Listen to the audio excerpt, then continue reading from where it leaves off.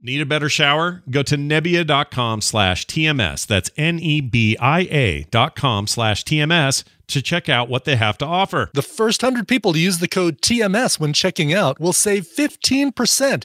Again, that's Nebbia.com/TMS and use that code TMS to save 15%. Coming up on TMS, I killed you. Sorry for your loss. Bees like to fling Feceeeeeees. Let it suck first. Same Schmidt, different season. The warmer it gets, the stickier it gets. Gina Davis reprising her role as dead. The Young Lando Calrissian Chronicles. Shot in the bee with the T. The future is full of packing peanuts. The Great American Podcast Bakeoff. Whose hands on what puppets? Lando, what have we here? Where the hell was I? The Fargo Cinematic Universe. Making things hewn from a chunk of tree with Bill. Major spoilers and more on this episode of The Morning Stream. Astrocade, the professional video game system that gives you 4-player capability, 3 built-in games, a calculator, and these new cartridges. Creative Crayon. Even the young can make beautiful pictures. On the first day of Christmas, my true love sent to me a patry in a petri.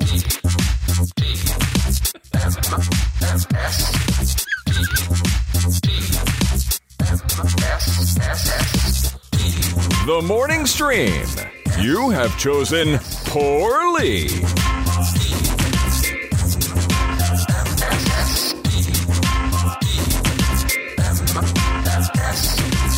Good morning, everyone. Welcome to TMS, a brand new week of the morning stream. It's Monday, December 14th. It is 2020 still, and I'm Scott Johnson. I'm here with Brian Ibbett. Hi, Brian. Hi. Hi, Scott. How are you? I'm fine. I really must go, but baby, it's cold outside. The answer is no, but baby, it's cold outside. You know he's either done that or it's coming, so don't tempt me.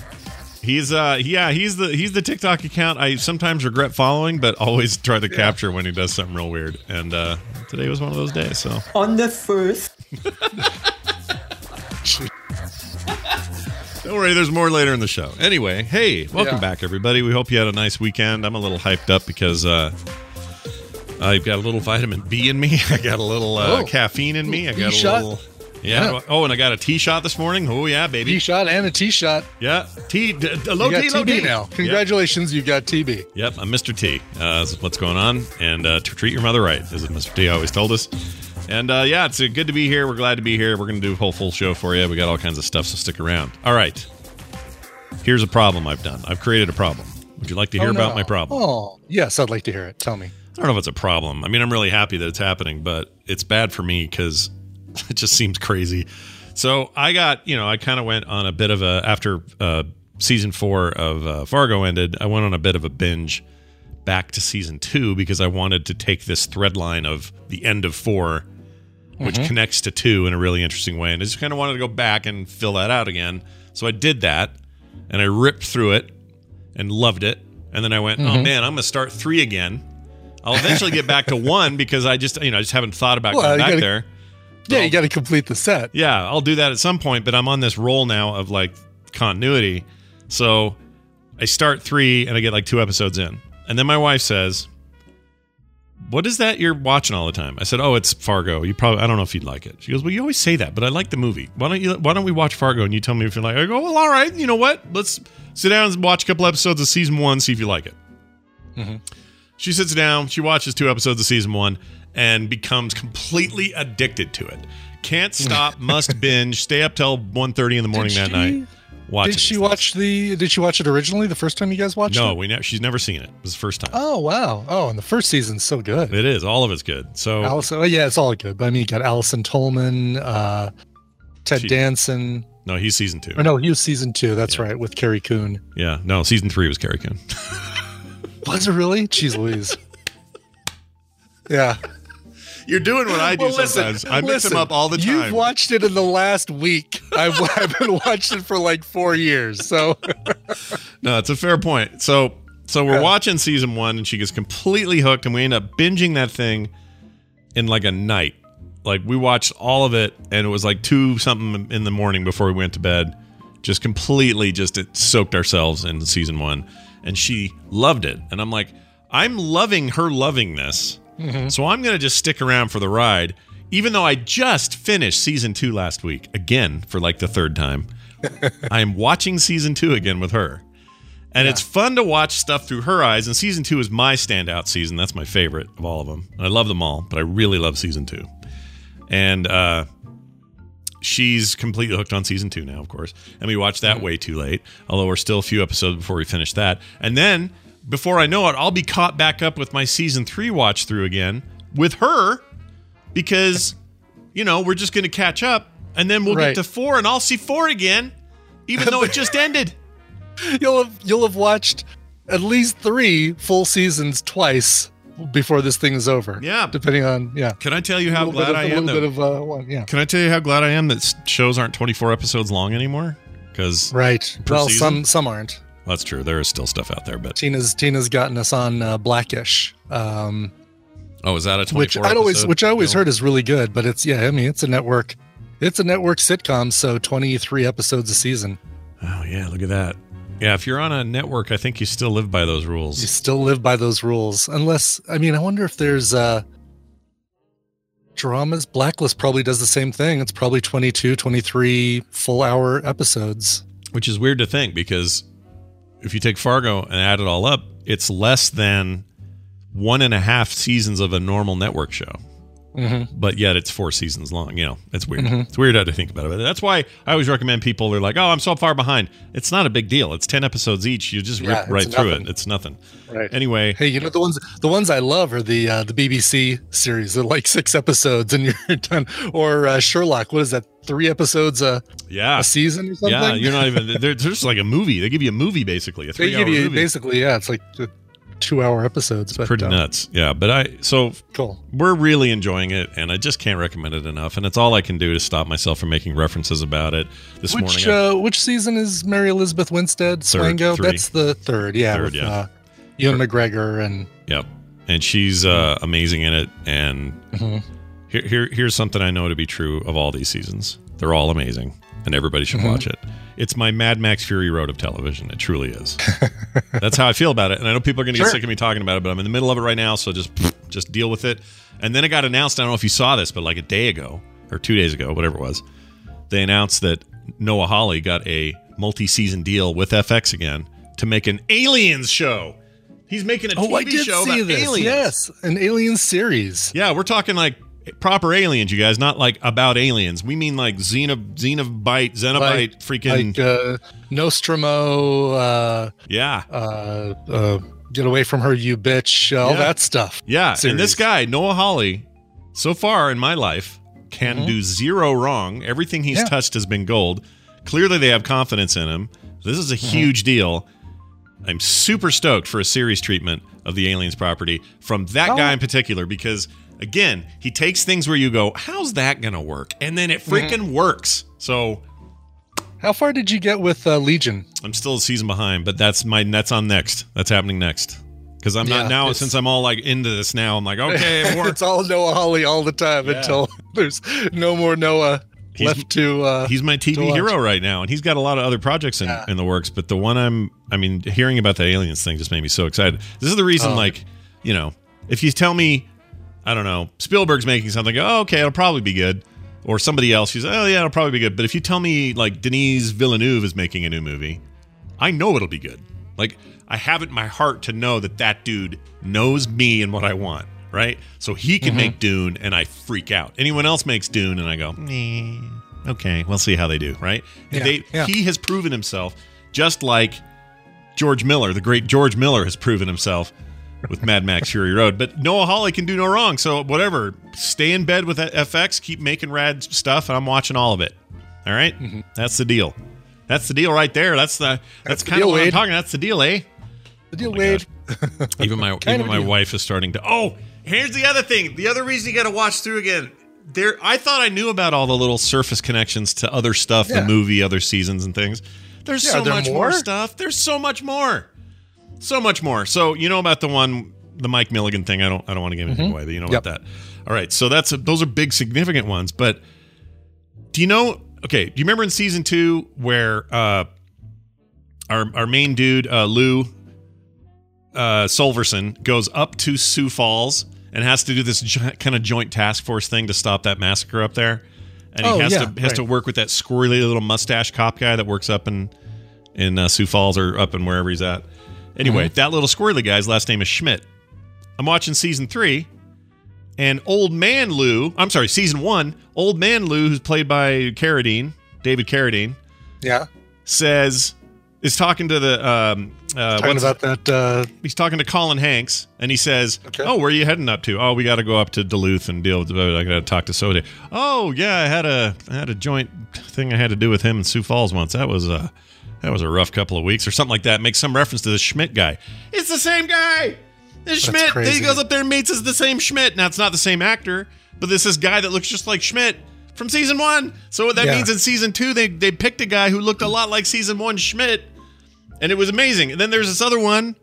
And in the 3rd season, the couple of episodes I got in, they're looking at some investment or something. The rich Ewan McGregor wants to make some new investment or something. That twin, and he goes, "Oh, we should pass this past Stan Grossman," he says. And I went, "Stan Grossman? Why is that name? What's that name? What's that name?" I go and I look it up. He's the guy that Wade had to have in every room to make a deal in the movie. The first in the movie. Yeah, I was going to say the first movie. There's only been one movie. Feels like there's been multiple movies. But. So he's like, Stan always knows the best deals, or Stan should look at this paperwork or whatever. It's that guy they're talking about. He's just old and like still doing investment shit. Like, I love it. Just all this continuity. It's so good. Collider has a Fargo timeline, but it's a written one. And I want to actually, it feels like this would be a perfect infographic to show the ribbons of the storylines of Fargo and how they interweave, and like this thing you see in season 4 happened in season 2, and they're here about in season 2, and blah blah blah. So I would love that. Somebody needs to make that. I couldn't find one, but I'm just kind of glanced through. There could be some sort of YouTube-y, I don't know. I'm sure there's a YouTube Fargo explained. Yeah, something like that. And those and then a reaction video. Fargo reaction to my explain video. Fargo unboxing. Yeah, all that. 10 things wrong with the Fargo explainer video. Have you seen, by the way, I don't know if you've really paid this much attention to it, but there are so many unboxing videos on YouTube that I'm starting to think the future of humanity has something to do with just unboxing everything. So right? much. Yeah, like exactly. How did this civilization die? This weird Earth people. They just really too much cardboard from unboxing things, and all that factory air trapped in the box they would expose themselves exactly. to. Yeah. A weird factory air disaster sent out multiple boxes to people. They unboxed them live and they all died. Destroyed their whole race. Stupid humans. Never forget. Always learn from the past. Anyway, so that's what's going on. I saw a picture of you with wings this weekend. I'd like you to explain. I know. Well, Paul McCartney wasn't touring with them right now. And, okay. I hung out with Denny Lane and he's the only person from Wings besides Paul and Linda that I can name. But still, I could name one person from Wings. Yeah. I don't think I could have. By the way, I couldn't have done that, so you're good. We went to Wonder, which is an art installation we've been to before. We went there as a mystery date. I took Tina there, I think back in February. And basically, it's an art installation in Boulder, Colorado. I think they've got one in Kansas City as well, with multiple rooms. And each room is decked out and decorated with some weird artistic style. So like one room at the one here was all neon. And then there was one that like was a pink Christmas tree with a fake fireplace and stuff like that. And the idea is the one where you went into the fridge or the dryer or whatever? No, that was in New Mexico. That's Meow Wolf. Okay, all right. That was... Sorry, continue on. I thought it was the same place for some reason. But Nope, different thing. But basically they're made for you to kind of get in and take pictures inside these art pieces. Kind of, it is like an Insta backdrop exhibit with rotating rooms. I mean, this is like there's one room that is all LPs and singles mounted on the wall. Oh, weird. That's cool. Oh yeah, there it is. They just showed a picture of it on the site. That's awesome. Yeah. Wow. And I've been using that as a Facebook profile pic for a while, but we needed some Christmas cards. they've been doing some really good things as far as social distancing. It used to be, hey, we'll fit as many people in here as we can, blah, blah, blah. Yeah. And you were kind of waiting for somebody to be done with, you've gone through almost all the rooms, and there are like 2 rooms that you're waiting to get into, and like they're the most popular ones, and people are constantly in there. They've stripped it down. So in the place with 12 rooms, 6 people maximum at a time in there, in the whole building. And they're following you around with wipes and Clorox spray and stuff like that to clean anything that you might have touched. Masks are on the whole time, except for when you're taking a picture. It's like snap, snap. All right, put the mask back on. So they've got some really cool like neon stuff with neon in the rooms. They've got some really cool like a whole room that's hanging white lights. Oh, that's cool. It's like vertical bars. So you see, when you go somewhere in the back of the room and have the picture taken, you've got all these out of focus, in focus lights and things all around you. Here, Chad, really, I'm really going to show you Brian with the wings. So these are chalk wings or whatever, right? Chalk wings. So it is actually on a chalkboard. It isn't painted. So they have a sign, please don't lean against the chalkboard. Yeah, you don't want to smudge that around. So that is really intriguing to me, because it means somebody had to come in there and make some really cool, intricate art for then you to stand in front of. And yeah, I mean, clearly that's meant for you to take a picture in front of, right? Like that's the whole idea. It totally is. I mean, everything in there is meant for you to take a picture in front of. It's an art installation. It's a selfie gallery disguised as an art studio. Yeah. That's a good way of putting it. Sure. I like that. Yeah. I mean, they promote that on the site. That whole front video they show on their site is just girls walking through there taking selfies. So yeah, and there were, we saw 2 of the 6 people that were in there at the same time. As there might have only been 2 other people, but it was a couple of girls who looked like that, who just basically had a camera, the phone holder on a tripod, and they'd sit in front of it and like do a little timer and go and then. Yeah. Peace signs or whatever, and then move on to the next one. It wasn't too far from what we were doing. I have a camera holder, a phone holder that the edge is kind of shaped like a SLR camera body to kind of give it more heft. Yeah. And there's a Bluetooth button on it where the normal shutter button would be on a regular SLR camera. Oh, that's cool. And that thing even pops off, so you can leave the camera on a stand and have this little tiny button that you can kind of, have in your hand as you've got your arm around Tina and click the button without anybody telling that you're clicking the button. That's cool. Yeah. I love that. Did anyone say this out loud? Let me take a selfie. Did that happen? Yes, I said that every time. Okay. You did, so then it sounded like this. Take a selfie. Let me take a selfie. Take a selfie. Take a selfie. Take a selfie. I keep forgetting I have that one. Well, all right. That sounds like fun. Yeah, it was cool. It was fun. Wonder, and I think there's a couple of them across the country. Denver, Boulder for sure, and then I think Kansas City. There's another one. I don't know if there's. That's where the Kansas City mob is. They're going to try to get the Gerhardts. And then... Oh wait, you've brought me back to Fargo. One other thing I didn't put in the show notes, but this weekend, maybe partially inspired by the Great British Bake Off, or just because I've always wanted to do it, I made a gingerbread house from scratch. Oh, nice. No Target. We're going to give you all the pieces. You just glue them together and blah, blah, blah. No, this was like from scratch. And you have pictures. Let me tell you something. I can send you a photo and you can put it up on the deal. Please share that. On the deal. We'll give you a photo. You can put it up on the deal. I need to be made aware of any arts and crafts that Brian's involved in. All right. There you go. All right. Send it to your text message. I think you can pull it up into the thing from there. That's perfect. That feels like the fastest. So here's the thing about gingerbread, at least the recipe that I was working with. Yeah. It is like tar, especially the warmer it gets, the stickier, the more you work with it, the stickier it gets. So you basically, here's what we did. I had 2 separate discs of dough wrapped tightly in plastic. Okay. Put one in the freezer. The other one is the one we roll out, and we have to roll it out between 2 sheets of parchment because it will stick to the roller. It'll stick to whatever you roll it on. Right. So between 2 sheets of parchment, roll it out. And then I figured out you cannot, like if you're cutting a wall shape out, you can't like, all right, I'm going to cut that little square and then I'm going to use a spatula to pull that piece off of the parchment. No, because it will deform and bend and go nuts. So what I did is I cut everything. I cut the shapes I wanted out, and then I pulled all the other gingerbread off of that piece of parchment paper and put that piece of parchment paper in the oven, baked it, making sure to leave room between pieces that I didn't want to stick together. Sure.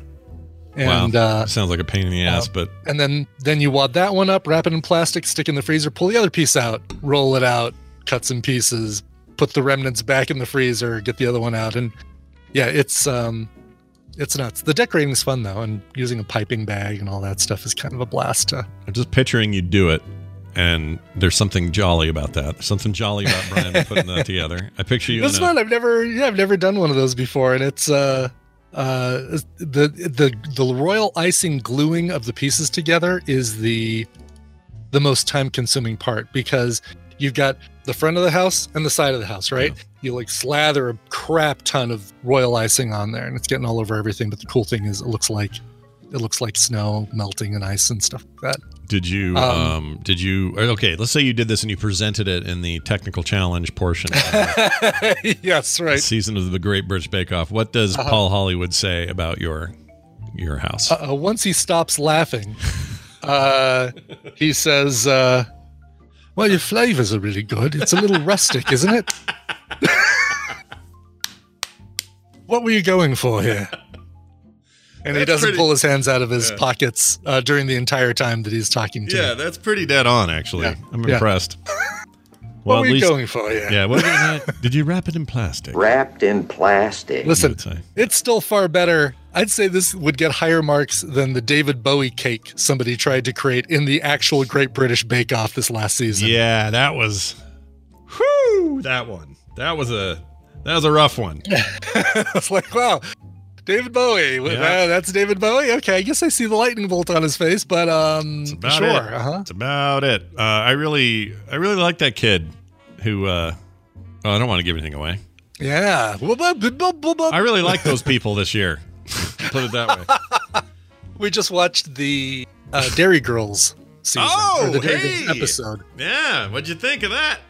Well, I'm halfway through the second season of Dairy Girls. I don't know how many seasons there are on Netflix, but halfway through that.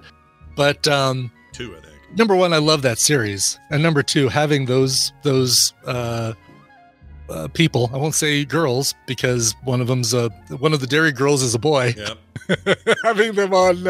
I love that guy. Great British Bake Off was hilarious too. Saoirse Monica is just delightful. Isn't it great? As much of as a horrible person as she plays on Dairy Girls. Yeah, she's so good. Everybody's great, and it's so like. That's the other thing is it happens right around. I mean, they're kind of our age, is what they're showing. Right. A little bit younger, 80s, but 90s, yeah, early 90s, late 80s, and it's what I like about it is I feel like I'm watching a thing that I totally relate to, even though this is a completely different country. They're in the thick of like the Northern Irish mess. And they don't shy away from talking about any of the IRA stuff. It plays such a huge part in a comedy. You've got, marches, the Protestants versus the Catholic marches, and the orange and the green, and all the bombings and stuff. Like it was just like, you know what it is? It's like this great lesson of all of this is happening on the outside, but life goes on, and it goes on in this particular way for these particular people. Even though that defines much of their world. The world they still have to go every day and do a thing, and it's done in a comedic way. But I really appreciate that juxtaposition of big conflict but small lives. It really worked for me. I loved that. It was really good. Great, it's really absolutely really good. Great. Anyway. Well, good. Look at Brian getting caught up on the recommendals. I'd have done some more recommendals from you as well, had I not watched 400 episodes of back Fargo. to the Fargo. Yeah. I mean, that theme song's burned into my face. I'm hearing it right now. Like all the time I hear the theme song.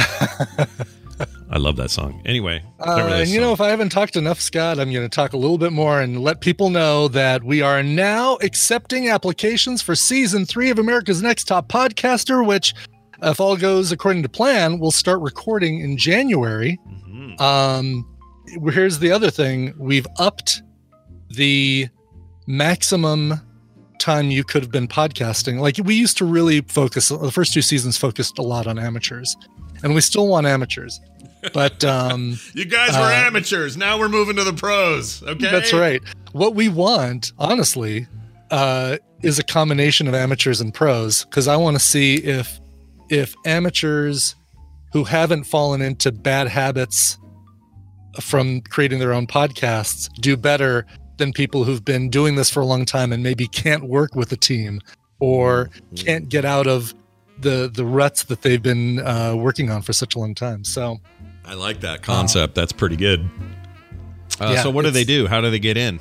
They go to americasnexttoppodcaster.com, and right there on the homepage, just under the beautiful photo of yours truly, is a link to the application form. You fill it out and link me to some audio that you've done before, just so I can hear how you sound and hear your level of confidence and competence and all that other stuff. And like that's even like we even care about that. I mean, no, we don't care about that. Listen to who we've had on our seasons. Exactly. And plus, look, remember, I'm a judge. Jury's back judging. Who we have? Jenny Josephson. Oh, Jenny, that's right. She's returning. That's fantastic. So and you've fallen into, without even trying, because it's Jenny and Justin, you've kind of fallen into our Paula Abdul. Yeah, I'm Paula Abdul. Pumping people up role. Yeah, that's right. I'm Paula Abdul. I'm kind of trying to think of her hot song. Can't think of it. Straight up. Straight up. Opposites attract. No, that's the one. Straight up. That's what I was thinking of. Which is how I take my. I was going to make a drink joke, but I don't drink, so I don't know how to do it. But anyway, these are some hard judges, man, coming to the paint, ready to roll, and you guys better be ready. I mean, it's a podcast reality show that tries to be as friendly as Bake-Off. That's what I model it after. I don't try to do the, let's pit these two against each other for some real drama kind of stuff. I want, usually the real drama we want comes everybody to be successful when they come out of this. Yeah, and the drama usually comes from Jury saying something that's, a little harsh. But other than that, that's just his job. It's fine. He's harsh jury number one. Okay? Exactly. Yep. All right. Well, looking forward to that. AmericasNextTopPodcaster.com. Yes, go sign up. We don't care how good or old or whatever you are. Age has nothing to do with it. Age is just a number. We don't care if you're weird. In fact, I'd prefer it. I love weirdos. So more weirdos, please. Just as many weirdos as we can fit. All right, we're going to see if Dunaway's around. If he is, we're going to play a game. Even if he's not, we'll figure out a way to do it. But his status is currently a half moon. Nope, there he is, and I'm playing this. Half moon. Hey, it's Brian Dunaway joining us all the way from South Carolina, and as always, a participant in today's Babble Royale / whatever the heck it's going to be called today. I don't actually know. It's Babble Royale today. Okay, nice. Welcome to the show, Brian. Hi, how are you? Oh, hi, Scott and Brian. How are you guys? Oh, we're fine. We're fine. I have to super nifty to turn you down. Wow, such snark. I'm not believing either one of you. Well, it's hard to believe either one of us is what I always say. Believe that. Wow, so what happened just since yesterday when we did the best film sack of all time? Oh, did we? Did we really? Can you grade that as our best that we ever did? Is that what you're saying? Well, yes, the most recent one is always the greatest one you did. I don't know. I still get emails about 101. What's the one we always get emails about that people still talk Krull. about? Everybody loves Krull as the first episode. It's something People else. love Krull? No, they don't. No, they love You're our right. Krull We were episode. calling me Bibby. It was all weird. There was weird stuff happening in that whole episode. I tend to agree. We were, we didn't know what we were doing yet. We were workshopping in real time. Minority Report is the #1 episode we ever did. I think we still get a lot of comments. But what does it mean? What does it mean? Yeah. Mean. 'Cause What does all the water mean, you stupid Spielberg weirdo? If we've ever had a moment on the show where anybody got heated, which really never happens, but I think that's as close as we got to a heated argument, and it was me and Dunaway really squaring off on that. And if you haven't heard but that was okay because we did that all the way back on Extra Life Radio. Yeah, we did. That was our job. That's what we did. Every week we pounded it out with a little bald guy from Brazil. It was great. All right. Hey, check it out. From Brazil. Love it. We're going to go ahead and dive in, but we need a caller, and we have one. He's on the line, he or she. We're going to find out who it is. Hi, thanks for holding. Who's this? Hey, this is Logan, Dreadnecks and Tadpole. Dreadnecks. Always good to have Dreadnecks on, man. How the heck are you today? You doing all right? I'm doing well, thank you. Fantastic. Brian, why don't you explain to Dreadnecks how this works and what he could win? I'll do that exact thing. I'll give Scott and Brian a topic. They're going to go back and forth giving me answers that fit that topic. If one of them gives a wrong answer, repeated answer, or they take too long to come up with an answer, the win will go to the other player. Logan, your job is to predict who's going to come out on top based on the topic. Today you are playing for a prize package that includes Evoland Legendary Edition and Generation Zero on Steam, courtesy of Wesley, as well as a copy of the podcasting audiobook by Bill Meeks. Learn how to podcast without being a contestant on a podcasting reality show, which would be a lot more fun. Yeah. And by the way, there's no rules. You could totally read that book and apply for the thing. Oh, man, the advantage that you would have if you listen to this audiobook before you were on ANTP would be crazy. It's almost illegal at this point. It just almost should not be allowed. Yeah. Yes. All right. You need a topic. This one comes to us from Preston, a.k.a. BioCow, programmer and great guy extraordinaire. As opposed to Cyber Cow? Is that a thing? Yes. Yeah. I'll mention that. Electro Cow. Sure. Tim Burton and Danny Elfman are two huge names in Hollywood. Although they stand alone very well on their own, they have famously collaborated on 16 movies. Can you name those movies? The game might be a bit difficult. I don't want to say.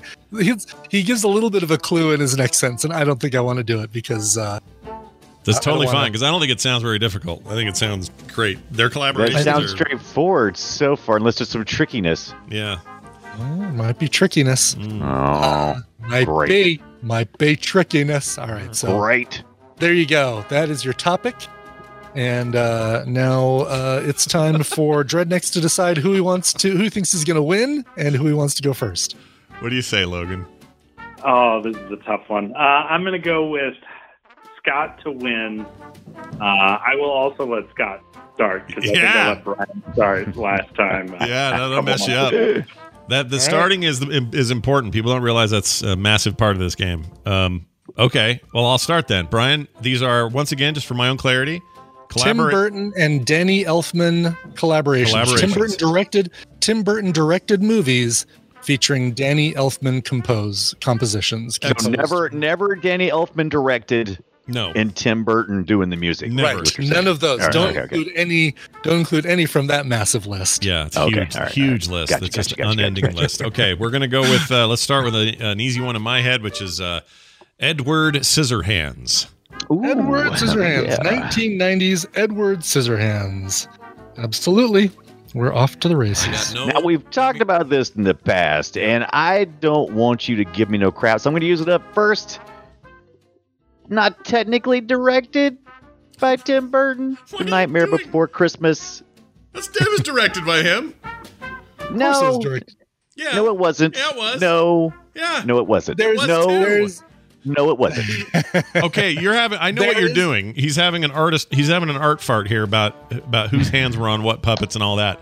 And who the real creative minds were. Tim Burton's The Nightmare Before Christmas, but he is not actually... Yes, I know Henry Selick had everything to do with it, all right? I love that guy. He's one of my heroes. However, he's still credited as director. You get this one right. He's credited as producer. We're not giving it to, but it's a mulligan. So it's not. He's not on there as a director. I used it first. He's not technically the director. No, I didn't know that. Yeah. Oh, now I'm nervous. Well, you should get nervous, Scott Johnson. All right. Well, there's mulligan. I'm gonna go with there's so many. Then just I like them all. I just got a few of them as well. You know what I'm gonna do? I'm gonna go. Take time. Burn the candle. Yeah. Both stall a vamp. Is that what you're gonna do? Yeah. No, I'm just trying to think. I'm trying to think of what Scott's gonna say. All right. You know what? I'm going to go with ones that I think Scott would say. I think Scott would say Charlie in the Chocolate Factory. I think Scott would get that one. I forgot about that one. I'm going to go ahead and try to grab that one. 2005's Charlie and the Chocolate Factory with Deep Roy walking around being an Oompa Loompa, a bunch of them. All the Oompa Loompas. It was all the Oompa Loompas. That is absolutely a Burton Elfman collaboration. All right, let's go back in time a little bit and do a little Pee-wee's Big Adventure. Oh, I didn't think you would do that one. I was saving that one for later. Pee-wee's That's right. Their first collab, 1985, Pee-wee's Big Adventure. All right. Who's on my mic? Mr. Herbert. Mr. Herbert. Mr. Herbert. Mr. Herbert. All right, fine then. Fine. If we're going to do that one, then I'm just going to go with The Corpse Bride. Now, he did actually direct that one. He did actually direct that one. 2005's Corpse Bride. Yep, absolutely on the list as Burton. And a much underrated. I agree. I think it's rated. It's fine. It's good. I like it. All right, let's go with one I haven't seen and always kick myself in the butt for having not seen it yet. And that is the name just left me. the with the horse and the head, no head. The horse and the no head. Not the Headless Horseman. That's not the movie. Ichabod Crane. Yeah, that. Yeah, the Ichabod Crane movie. Yeah, just call it that. Sleepy Hollow, 1999 Sleepy Hollow, I think. 1999 Sleepy Hollow, exactly. Wow, right. You're going with the dates too. That's better than me. I just remember that coming out and being disappointed that I hadn't seen it, and I still have not seen it. So I'd love to see it one day. It's supposed to be. I think it features Helena Bonham Carter and.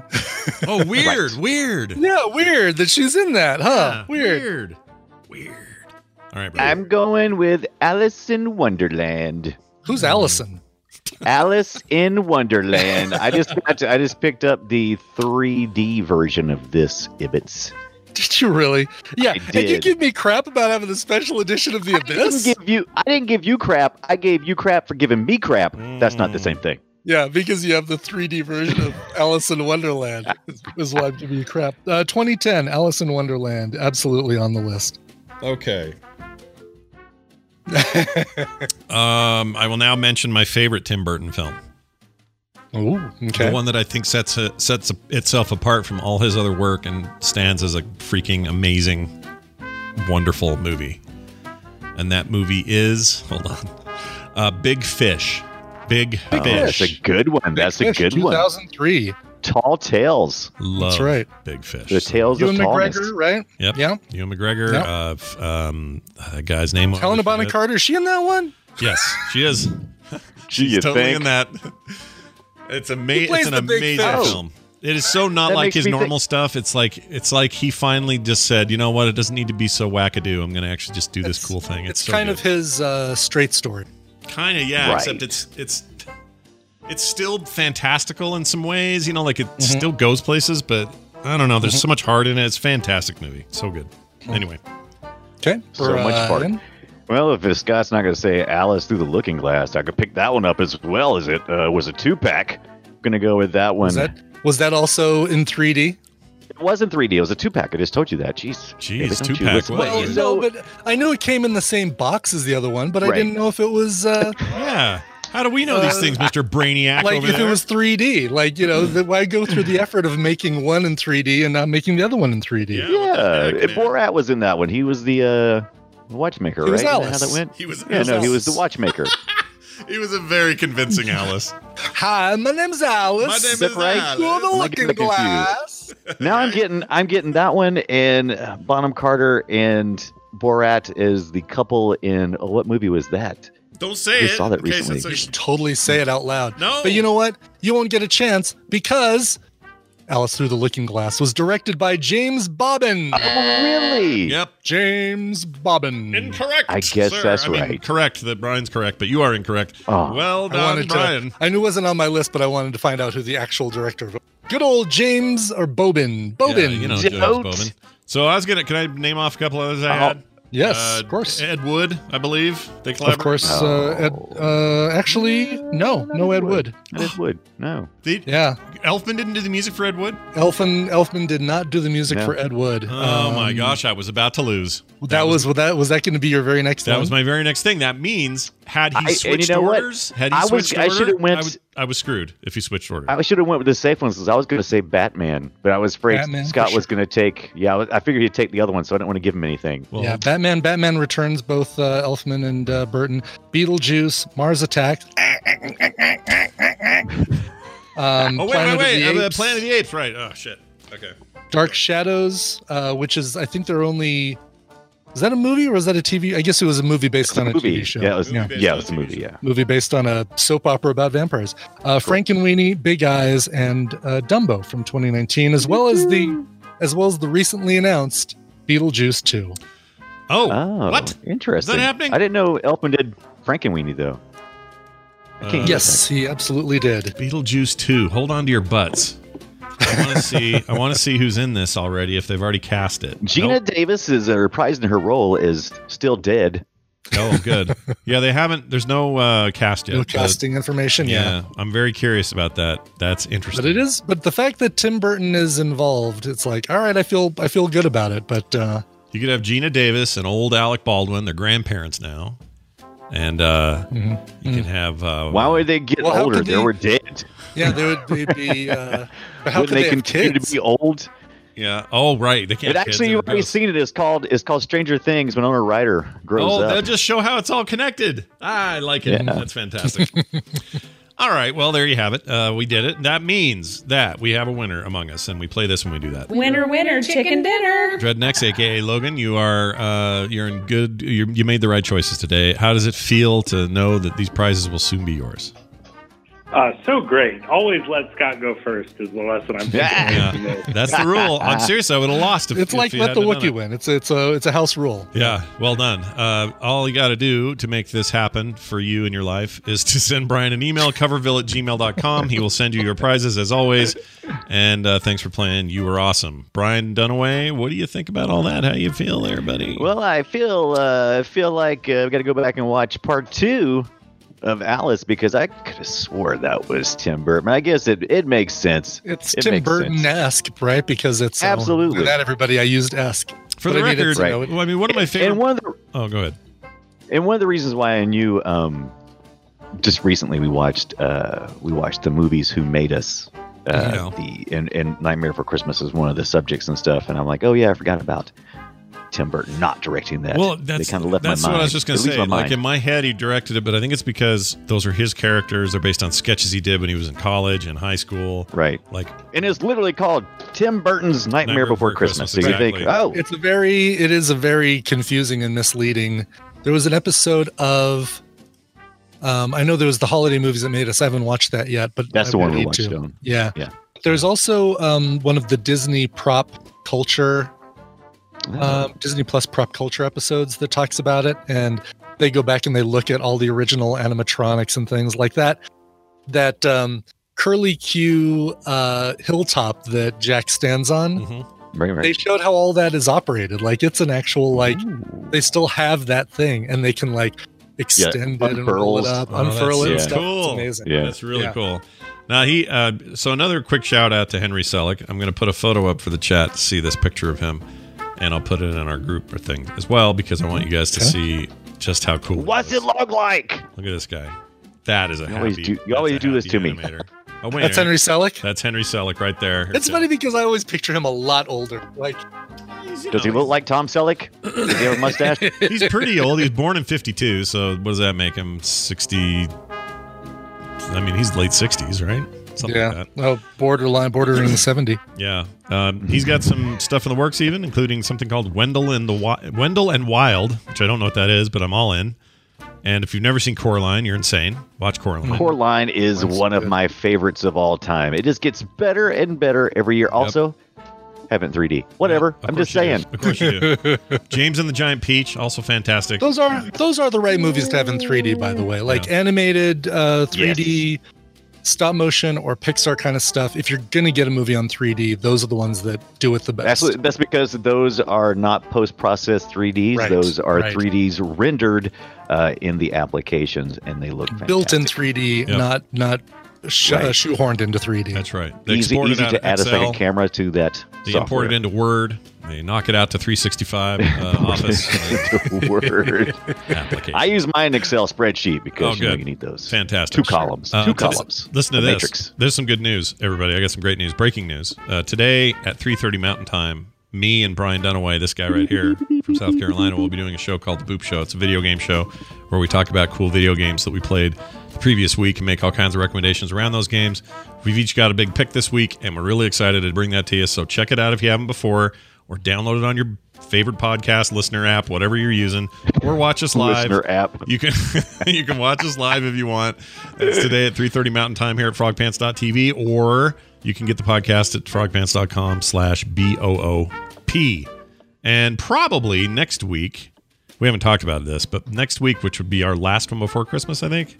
Yeah. We should do our pick for Game of the year. Our favorite thing we played in the year. Not one of these contests where it's like, oh, of all the games that came out, who are the best. We're saying of the games we played. You and me are on the same page, Scott Johnson, because I hadn't talked to you about it either, but I was thinking about it on the way to work. I was like, we should really do ones we've only played, because we played so many indie games. Oh, so many. It would be, so many. Yeah. So we're going to pick them. We're going to tell you about them. But today, regular old episode, cool stuff coming up. So check that out. Brian, anything else you want to say? I think you covered it today. I always like hanging out with you guys, and 2 days in a row, that's plenty. That's right. Cut me out of here. No, I'm just kidding. I'm kidding. That's the best. Wait, what? Well, all right. Well, you have a good day and go chew your own nipple. Bye. All right. He's gone. Don't ever chew your own. That's a feat of strength, or a feat of agility. Yeah, it's an agility roll plus 20. You get a plus 20 on every roll. That's right. Which doesn't exist in D&D. Anyway, hey, we did it. Now let's move on. What time is it? Oh, shit. We don't have a ton of time, but we'll have a little time, so we're going to do this. Good morning, everybody. In the news this morning, good morning. It's time for the news, and it's brought to you by... There's never been a better time to play World of Warcraft. I'm going to go play it right now. There's more. And if you need a companion podcast to make sense of the new expansion and everything around it, look no further than The Instance at theinstance.net. Get it wherever you get your podcasts. That's The Instance. That's right. Some good stuff happening on that show. Explain. So what's Soul Ash versus Anima? Well, versus Anima and Soul Ash can only be acquired if you go run through Torghast, and there's a cap to it. So if you keep going, you're only going to have so much Soul Ash. So probably just want to pace yourself. And then Anima you get by extracting it from your anus. It's Anima. Anima. All right, first story here, maybe last. We'll see how long this takes. Okay. Honeybees in the news. Everyone loves bees, and we always need an excuse for a title with bees in the word, or in the name. Honeybees use poop power to repel hornet invaders. Just discovered. This is scientists have just observed that Asian honeybees collect chicken feces, not their own poo. Oh. Yeah. Wow. They go get the wielding the poo. power of other animals' poop. Yep. Foul poo is what they get. Yeah, it really is too. They also depends on what they have access to, but they will do these three things: collect chicken feces, buffalo dung, which is also feces, but hey, it's an article and you got to change your words around. Got to use the right word for the right poop. That's right. And it says, and even human urine. Then smear it all around the entrances of their nests to stop attacks from marauding giant hornets. The pungent practice is the first documented case of honeybees collecting non-plant material. And in the first clear example that they can use it as a tool, or use a tool in general. In this case, it's just excrement, but they're still using it like a tool, which is strange in the insect kingdom. There's other examples, but they're rare. This is how we keep solicitors away from our door, by the way. We employ the same thing. Human urine, buffalo dung, and chicken shit money. What do you... What do you find works the best when you're trying to repel? Oh, it's really a combination of all three, but you really gotta lean heavily on the buffalo dung. It's probably like a 50-25-25 ratio. Yeah, I could see that. Now I have to play this because you said it. Chicken shit money. All right, had that handy. Anyway, that's I don't know if that's a lot of money or not very much money. What is that a positive or a negative? I don't know. It depends on if you're a bee. If you're a bee, that's a lot of money. Anyway, this is their way of physically shielding their colonies, performing synchronized body shakes and wave-like displays, hissing, and other stuff that they do. They also envelop intruders in a ball until they overheat. So they have a lot of methods that they use, but now their first line of defense is poo and pee. Their ultimate is OP. Swarm, they say. All right, we're going to take a break. When we come back from this, we're going to spend some time with our old pal Bill. It's getting close to Christmas, so we wonder what he's making for under his tree. Probably making his own tree. Anyway, so that'll come up soon. Then we got Steven here, and we've got a lot to talk about Steven with, so get ready for that because big announcements were made last week before we had a chance to talk about them. So we'll get to all that in a second. Before that, though, a song presented by Brian Ibbett Industries. Yeah. Ask for it by name. Let's go up to Milwaukee for this one. A band called the Keystones. If you're a fan of Stone Temple Pilots, I think you'll like these guys a lot. They rock. And come on, Milwaukee, the best rock and roll comes from Milwaukee, doesn't it? Come on. Milwaukee. It's more like Milwaukee. Milwaukee. I mean, the electric guitar came from Milwaukee, Wisconsin, or Waukesha, Wisconsin, I should say. Sure. These guys are great. They went through a major change in July when they brought in a brand new lead vocalist, Raven Burdett. He's proficient recording multi-instrumentalists, and he's received Tommy Award and Jimmy Award nominations. He's also performed on Broadway and numerous theaters throughout the Midwest. So the guy's got some pipes. You're going to hear him right now. Here is the band, the Keystones, with their brand new single, Cut to the Chase.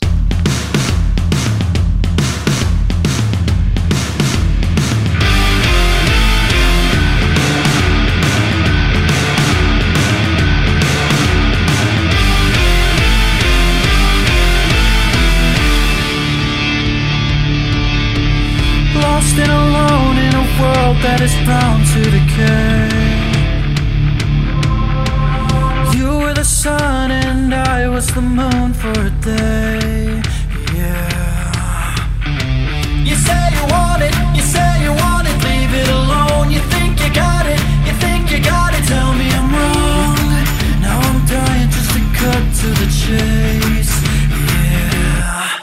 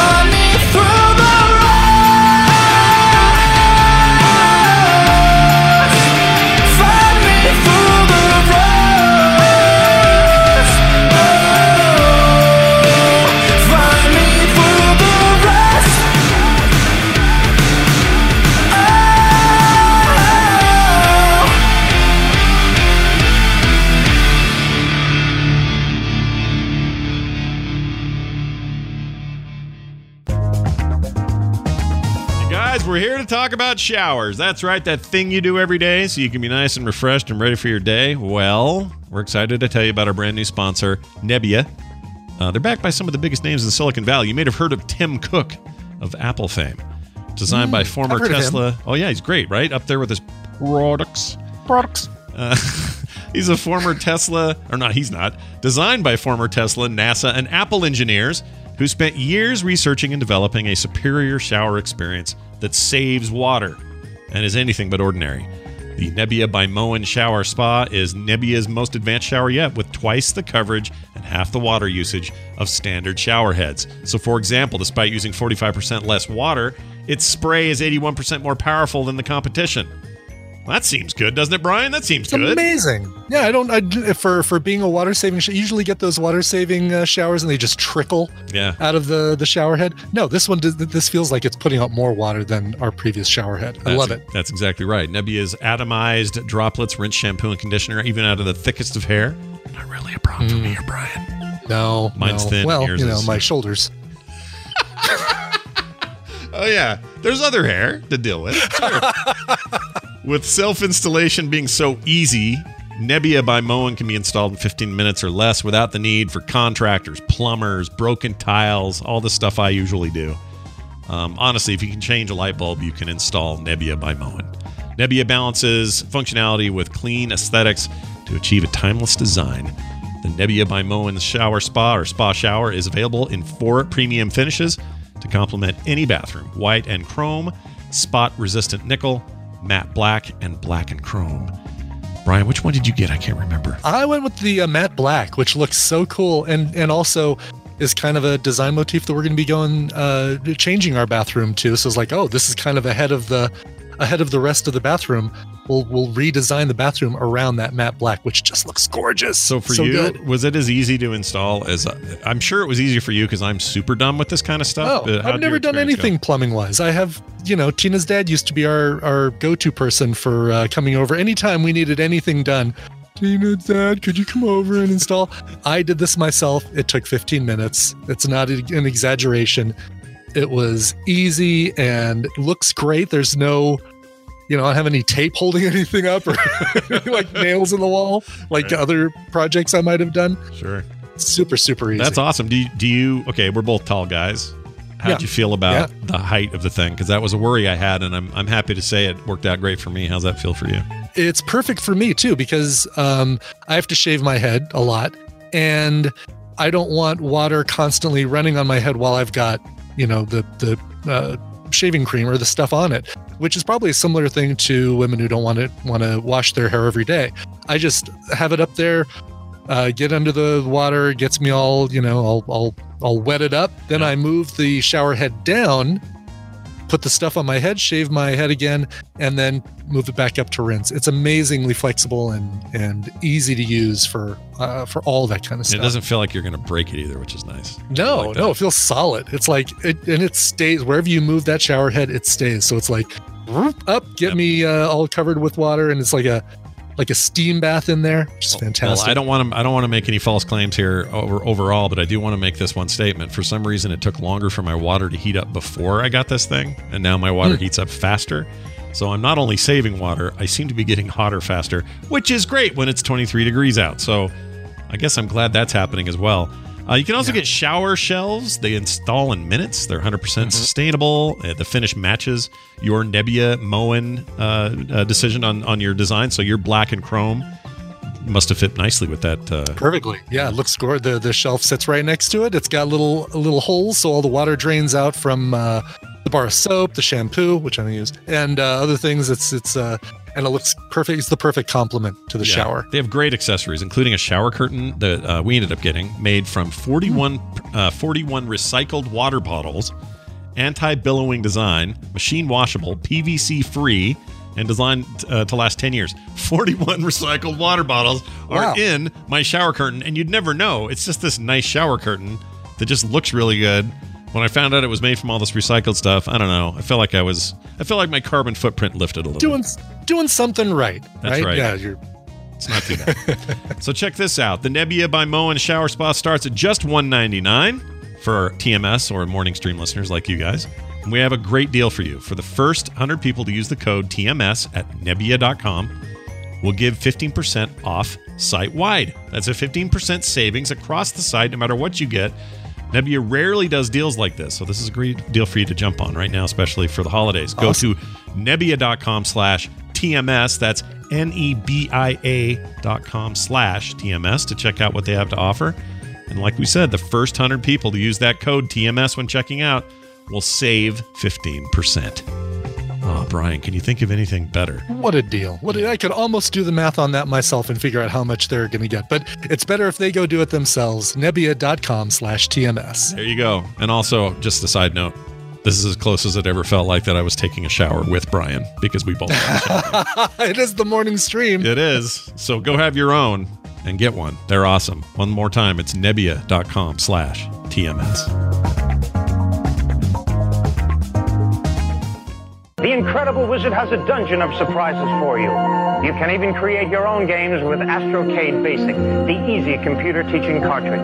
Astrocade, the home entertainment sensation that's a personal computer, too. On the second day of Christmas, my true love said to me, to turtle dust.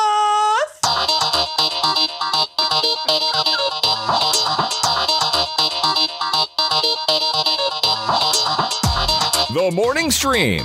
Why, oh, why did I take the blue pill?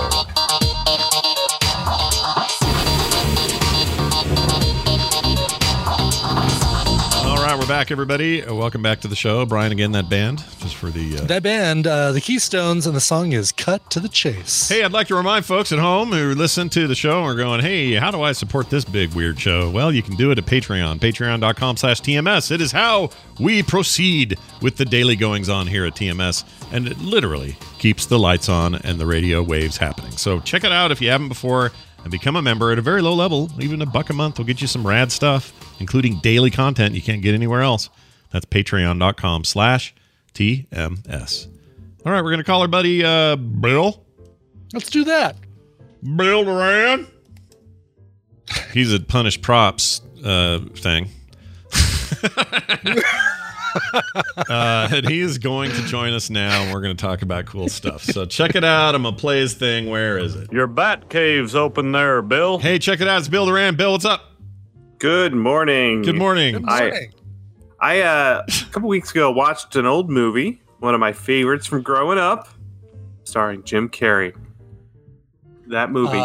It was Punch Drunk Love. No, it was that was a different one. The Truman Show. Liar, liar. No. Liar, liar. I didn't make any- No. Okay. If Yes I made Man. Watch Yes Man. if I made a prop from the Truman Show, what would I make from that movie? A sailboat. Duh. Ed Harris's hat. Come on now. That weird hodgepodge face that he made of the girl that he met that one time. Yeah. What's her name's eyes? They're always really wide. I can't think of her name. There you go. Yeah. I'll break the suspense. I made the mask from the movie The Mask. Oh, Mask. This is so cool. The Mask, because Mask is very different. Right. He didn't make Rocky Dennis. No. Oh, man. Because the sheriff thing you could make. No, next would be epic. All right. No, that's cool. So, I'm trying to even picture that thing. I guess I'm going to now because I'm going to go to your site. Yeah. Tell us about your thinking there. What was that all about? Sure. So that was one of my favorite movies growing up. Like I said, I watched a couple of weeks ago. It's still great. The animation of the Mask character is awesome. Yeah. I was watching a breakdown of it a few weeks ago, and they do all of the things you would see in traditional animation, like squashing and stretching. All the principles of animation are in there. They did such a good job with it. Anyway, I decided to make the pre-transformation mask, because you could make that green face. You could sculpt and mold and cast it like a silicone appliance for someone to wear, but that's not really my forte. I make things like masks and helmets and stuff. So anyway, it's supposed to look like wood and metal. I found some really good reference images for one of the screen-used masks. My guess is that they made several for the movie. They probably sculpted the original out of clay and then made a mold so they could cast different copies out of different materials. The one that I found was the one in the scene in the beginning where they open a treasure chest underwater and it floats to the surface. So they probably cast it out of something that's, buoyant. Sure. And I imagine they cast other ones throughout the movie that were more durable or heavier or whatever, and then just painted them up. Or they could have cast one out of rubber. They needed a stunt one that they were going to throw, and they didn't want to hurt anyone. So anyway, I made mine out of foam because that's how I roll. I also wrote 3 books about making things out of foam. So of course you're going to do it that way. It's kind of my jam. And the Foamsmith 3, our newest book, is all helmets and masks and stuff. So it was perfect. I made the mask using, of course, techniques from that book. And it wasn't even very much foam. So if folks are looking for a fun foam smithing project to like dip their toes into that world, this would be a really good one. Yeah. I made a pattern. That pattern's free over on our website if you want to download it and try and give it a shot yourself. And I used that pattern to cut all of my pieces out of flat foam and then, of course, glue them all together like I usually do. Right. I was going to say the techniques for getting the roundness and the curvatures and all that stuff, again, basic foam stuff you've been doing forever, and it's certainly in those books, but especially like the bevel around the eyes and stuff. Oh, look at this Dremel looks amazing. Yeah, look at that. Thank you. Yeah. So with that part, I used my bandsaw. Depending on the bandsaw you have, you might be able to tip the bed of the saw. So when you cut those pieces out, they have a perfect angle cut on them above a bevel that doesn't change. Sometimes when you cut it by hand, something like that, your knife may wander a little bit and the angle may change a little bit. But I used the bandsaw and that worked really well. I'm glad you pointed out the eyes because I am very happy with how those eyes turned out. Yeah, they look like carved out wooden eyes. There's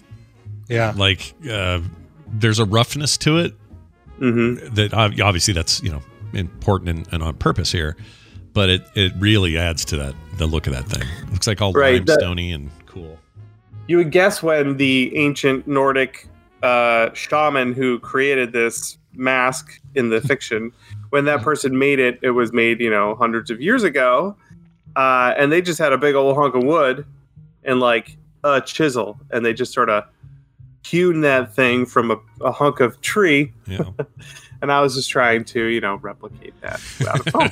It's funny when you try and look up what because it's the mask is based on a comic book, obviously. And I'm trying to find what the mask from the comic book looked like, because this is for whatever reason I'm remembering that the movie was super faithful to the look of the mask, if not all the other story elements around it, but the mask itself was a dead-on reproduction from the comic book. Oh, interesting. I have a memory like that too. Somebody touted that as a big deal with the thing at the time. Yeah, I remember being surprised it was based on a comic at all, because I just couldn't imagine what that comic book was like, but that was kind of before my indie comic love days, so now it kind of makes sense to me that you could make a story like this. But I'm trying to remember if I liked The Mask, the movie, I mean. Well, it introduced us to Cameron Diaz. Yeah. That was the first thing. Yeah, that's true. First thing I remember her being in. Yeah, she was very young in that. I think I remember feeling like look, you hired Jim Carrey, right? So you know what you're going to get. You're going to get a little bit of a freak out, and it's not going to be the subtlest of performances. No, exactly. And once you're cool with that, then it probably all comes together in a better way. Look at you using a soldering iron to create these grooves. Yeah, that's amazing. That's so rad. A huge part of selling the look on this thing was the texture. So it's got this really deep it's kind of an unrealistic thing, but a really deep wood grain. Yeah. You could get this with real wood if you age it and hit it with a wire wheel and just sort of carve away at the softer wood in the wood grain. But I did it, like you said, just with a soldering iron or a wood burner. The wood burning, fantastic. Yeah. Thank you. The wood burning tool I got has several different shaped tips. So I used a broader one to carve just a few really deep wood grain lines into it, and then I used a pointier tip for the wood burner to create more subtle wood grain texture in there, and that's to give it a little bit of variety, mix it up a little bit, and I think it worked pretty well. Hey, go ahead. Did you use the same technique when you did that mask from, was it Far Cry, that the wooden just straight face mask? Yep, that was the Judge mask from Far Cry. Thank you. Yes, Far Cry New Dawn. And I did the same exact thing. I like to seal my phone before I paint it, so I have some control over the surface texture.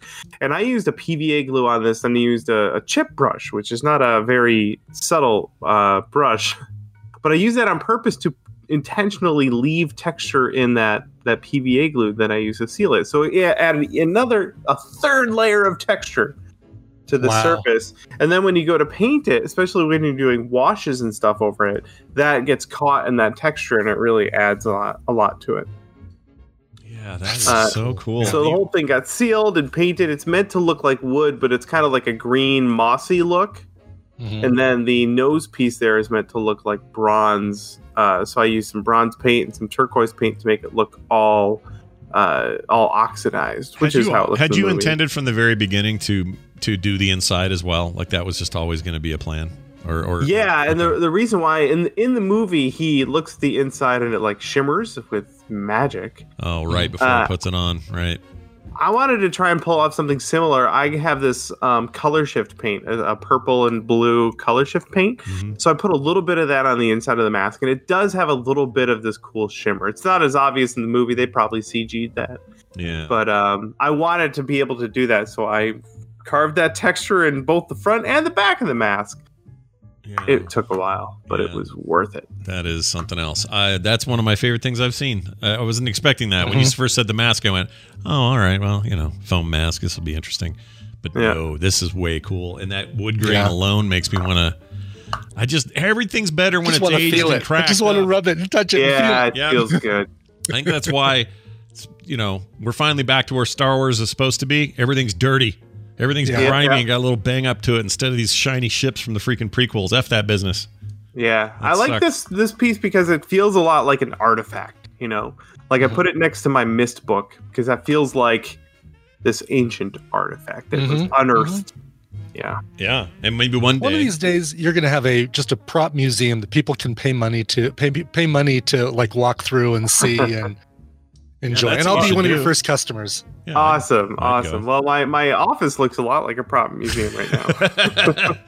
Nice. You just got to put up ropes and get some OSHA stuff going, and you're good. Right. Exactly. Yep. Well, check it out, you guys. It's over at punishprops.com, and, of course, the YouTube channel as well. If you're not already subscribed, then what the heck are you doing? Bill, any bonus links for us today? Absolutely. One of my favorite YouTubers put out a video. He hasn't put out a video in a while talking about ClickSpring. He's been building the Antikythera mechanism, and he recently put out an update, which is very exciting for me.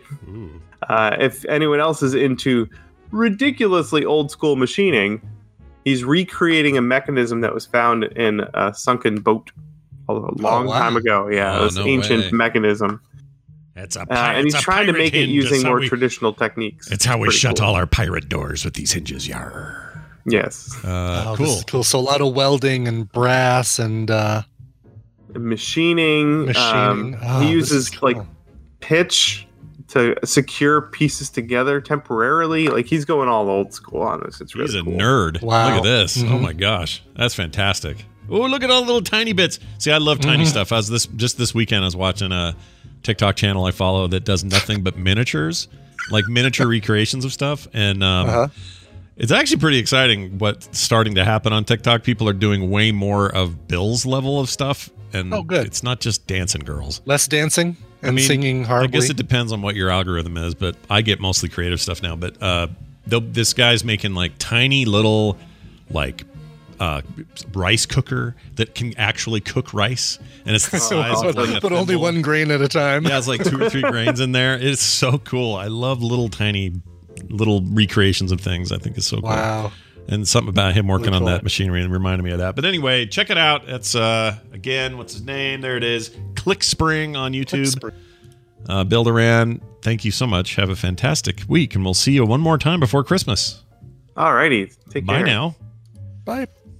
If they ever put Fargo on TikTok, would you just explode? Oh, I'd lose my mind. Maybe I need to be the one to do it.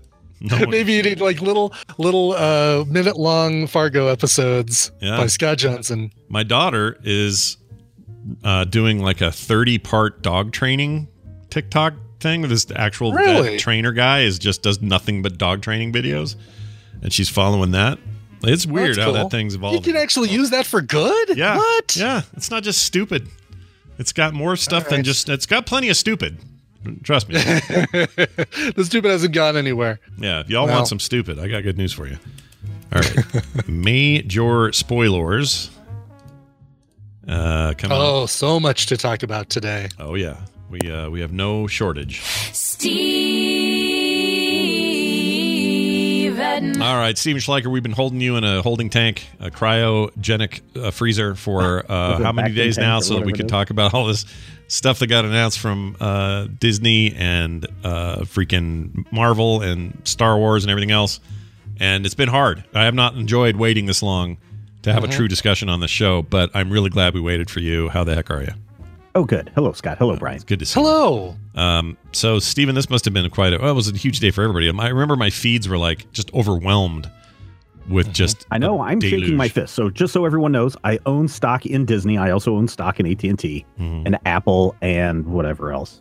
But I didn't get my link to the investor relations link for the whole thing because there were actually some things that they showed to investors, like when they were showing like the title screen of some of those things. They were actually showing investors a different thing. Yeah. So there was the public thing, and then there was the investor thing. Yeah. Oh man. Yeah. You have to invest at a certain level. You must be this. You must be this invested to ride shares of Disney. Do not get me anything. I wonder if D23 because the D23 folks got to see anything. I think they're directly tied with Disney, so I don't think it's just a fan site. Yeah, I think so as well. So, all right, we're not going to talk about. Where shall we start? Well, let's not start with the Turner and Hooch series. Who cares, right? Like nobody cares. We don't care about live action Pinocchio, and we don't care about Peter Pan. And I am kind of interested in Chris Hemsworth hiking around the world. For Nat Geo thing they're doing. Nat Geo, yeah. Yeah, that looks interesting. So there's actually a lot I want to see there. But as far as what else is happening? We mentioned earlier in the show, we may as well mention it again. The FX, which is now roped into the Disney family, announced that they are doing the very first series adaptation of the sci-fi horror classic Alien, which is now in development, and Noah Hawley's in charge, which is a huge deal, and we're very excited about that. Anything to add to that in Alien news, or anything you knew about that we didn't? The only thing that I will add is, surprisingly, ahead of this investor announcement, like 2 weeks ago, Marvel, which of course is owned by Disney, and Marvel Comics, they announced that they were going to be doing new Alien comic books. Yeah. So I have a feeling that we're going to see a big Alien push going forward. Marvel previously had announced they were doing Predator stuff, and now we're getting Alien stuff. Yeah, it's a big whoop. Like that stuff is, those are huge licenses. Well, I mean, they own the licenses, but it's a huge move to take those to TV. And I'm feeling pretty good about them doing that, but also feeling pretty good about having Hulu these days, because that's where all that stuff's going to live. Anyway, let's get to the Star Wars stuff and talk about that. There are a couple of things we can get out of the way early, which is we knew Obi-Wan Kenobi was happening. That was already a thing. However... Yes, but the big thing was the Hayden Christensen is coming back as Darth Vader, which I don't know how that's going to work, because at the end of episode 3, which was technically episode 6, he's all cut up and bleeding, and they put him in the mask and everything, and then he turns into James Earl Jones's voice. So I don't know how they're going to get him. He's going to take his mask off all the time and act and be like... You think so? DoorDash brought me the wrong French fries. No. They could definitely do a Pedro Pascal in Mandalorian and just have him come in and do all the voice work. Yeah, why not? Right. That'd be fun. I don't know how I feel about the Hayden Christensen thing, but I think I find it to be a little bit more authentic, perhaps, to have him there, given this timeline, because we're talking about, him, Obi-Wan Kenobi after. After the Clone Wars, everything went to shit, and he went in hiding for a while, and whatever those adventures are, like these are the right people to have involved. So for sure, and you've got both McGregor and Christensen. So God, how can they go? And I have no problem with Hayden Christensen. I like him as an actor. Yeah, he's fine. He's fine. I don't think he's horrible. He's in one of my favorite movies of all time, Jumper. Oh, I like Jumper. Jumper's great. Jumper's great. People hate that movie. I like that movie. I'd have a good time in that movie. So screw the haters. There's nothing wrong with Jumper. If Jumper's dumb, then so is every other superhero movie about people with powers, okay? So if you don't like that, then go away. All right. Like what you like. Yeah. So we knew about Obi-Wan Kenobi, right? But there were a couple of other things that were announced. that were kind of a surprise to everyone. The first one was Ahsoka, which is the continuing adventures of Rosario Dawson as Ahsoka Tano that we saw just a couple of episodes ago in Mandalorian. So her appearance was kind of that backdoor pilot that everyone talks about. The other one that was a complete surprise, I think, to everybody was Rangers of the New Republic, which both of these take place during the time period that The Mandalorian happens.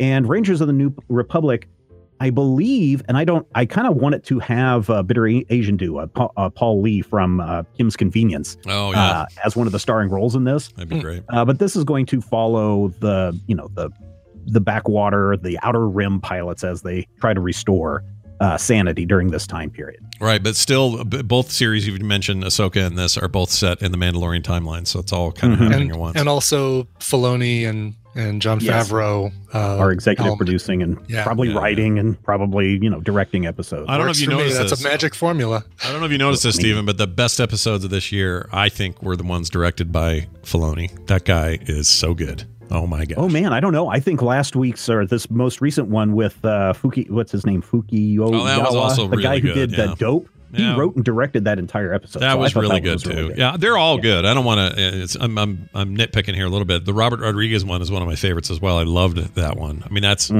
if you all didn't think a certain character from Star Wars lore, just in case someone hasn't seen it, wasn't already kind of a badass, your minds have been fully swayed to that direction. I cannot believe how cool they made him, and I thought that was impossible until then. So. Obi-Wan, Rangers of the New Republic, Ahsoka, then also coming Andor. These are all coming to Disney Plus, right? So Andor follows the adventures of our Rogue One crew before things go down. So we'll get to see the return of Firefly's Robot Man, and we'll get to see that other guy that I always confuse with Pedro Pascal. Diego Luna. Diego Luna, yeah. So isn't it mostly him and that B6 robot? Like none of the other people are in there because they haven't met yet. Yeah. Already announced and we knew was coming was Star Wars: The Bad Batch, which is a spin out of the Clone Wars series that final season that we just watched like not even a year ago that everybody really got a kick out of. Yeah. And this is the clone troopers that go off and just like, we're going to go hang out on our own planet for a while. And they got they had some genetic defects. Right. So you've got one that's basically Rambo. You've got another one that's like a tech guy, and all these other ones. So that you've got that. And then when they're all clones, you've got to basically come up with something that can make give them. And they did a really good job during Clone Wars to do that. Yeah. We're also getting Star Wars Visions, which is let's give the Star Wars universe to anime people and have them animated up. I don't know if this is the same thing or if it's a expansion of. For those of you that watch the Disney Channel, they do these things, interstitials in between shows that are just like, here's Luke doing the trench run, but it's all in anime style. Oh, right. And it's like, but it's already existing storylines that they've reanimated. Yeah, so I don't know if Visions is going to be that way. Will we get a crossover Star Wars WandaVisions at some point? Well, considering that took place in a galaxy a long time ago, far, far away, maybe, because things hop around in that. Yeah, and it's all owned by the same company now. So we also are getting Lando, which we don't know anything about that. Except that I believe it's going to be a finite series, meaning it's going to be like 8 episodes and that's it. Yeah, it's a special series. And if they do that, I think they have a pretty good chance of getting Gambino in there to do it. I think so. Probably. That's the guy to get. Do not drag out freaking Billy D. Williams. Don't. I'm okay. I'm just going to say something. Maybe it's controversial. I don't know. I said it on the instance the other day and I got a little bit of heat for it, but I really, really disliked the way that they used him in the last movie. Oh, yeah. Just terrible. It was the most. It was just way too fan servicey for no reason. They didn't really give him anything to do, and what they did give him to do was creepy and weird. He was just weird. So don't do that. Get freaking Donald Glover in here and do it right. That's they're gonna. Here's what I understand is that he will be involved in this. At the beginning of every episode, there's going to be some young Jedi in training that are running through the Jedi halls, and they stumble across. Billy D. And he's going to say, let me tell you a story about when I was younger. And then you get.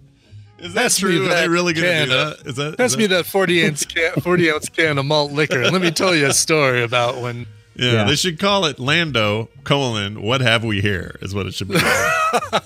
So it's basically the Young Indiana Jones Chronicles with Lando. I have no idea. Yeah, we don't know on that one. They haven't given any real details, which is, I don't know. That's interesting. As a limited series, they have my interest, but it's not the one I'm the most stoked about. What do you know about Visions? What's Visions? Star Wars Visions. Like I said, that's the one that's the anime one. Oh, that's the animated one. Oh, for some reason I had that mixed up with the one called not Bad Batch, but there's another one. Well, Bad Batch is also animated. The other animated movie show that we're getting is A Droid Story, which is basically. Yep, that's what I'm thinking of. I don't know if it's a continuation of that R2D2 C3PO droids animated series from back in the day, but it's going to be cartoon animation. Okay. All right. That's the other animated one I was thinking of, and I couldn't remember. But what's interesting here, and I just don't want to skip over this too fast before we move on to the next one, and that is that we have entered into an era, whether you know it or not, or noticed or not, that changed things fundamentally, and that is this. Most of the time, historically, if there was ever a really big movie franchise and or film, you didn't have, if you wanted to move something to television, like MASH or whatever, you might get one actor, Gary Berghoff, okay? He came over. But for the most part, you didn't bring the same people over. That just wasn't done. TV was second tier, so you would do a very different format, and you'd have new actors do it. And it's Lou Grant didn't take anybody with him when he went to move from comedy to drama. Right. Well, yes, but I mean, I'm mainly just talking movies to TV. Movies to TV. Okay. Right, and those actors never really do it. Limitless a few years ago, sure, what's his name came and hung out for a minute, but it was about passing the torch. Very briefly, yeah. But that felt like a stepping stone to what we're getting now, which is. Just look at this Marvel lineup. Just look at these other lineups, and this freaking Obi-Wan Kenobi is a weird example of this, where the original actors are all from the films are all continuing this on. So Captain America and Winter Soldier or Falcon and Winter Soldier rather, WandaVision, like this stuff's part of that. It's nuts that it even is happening.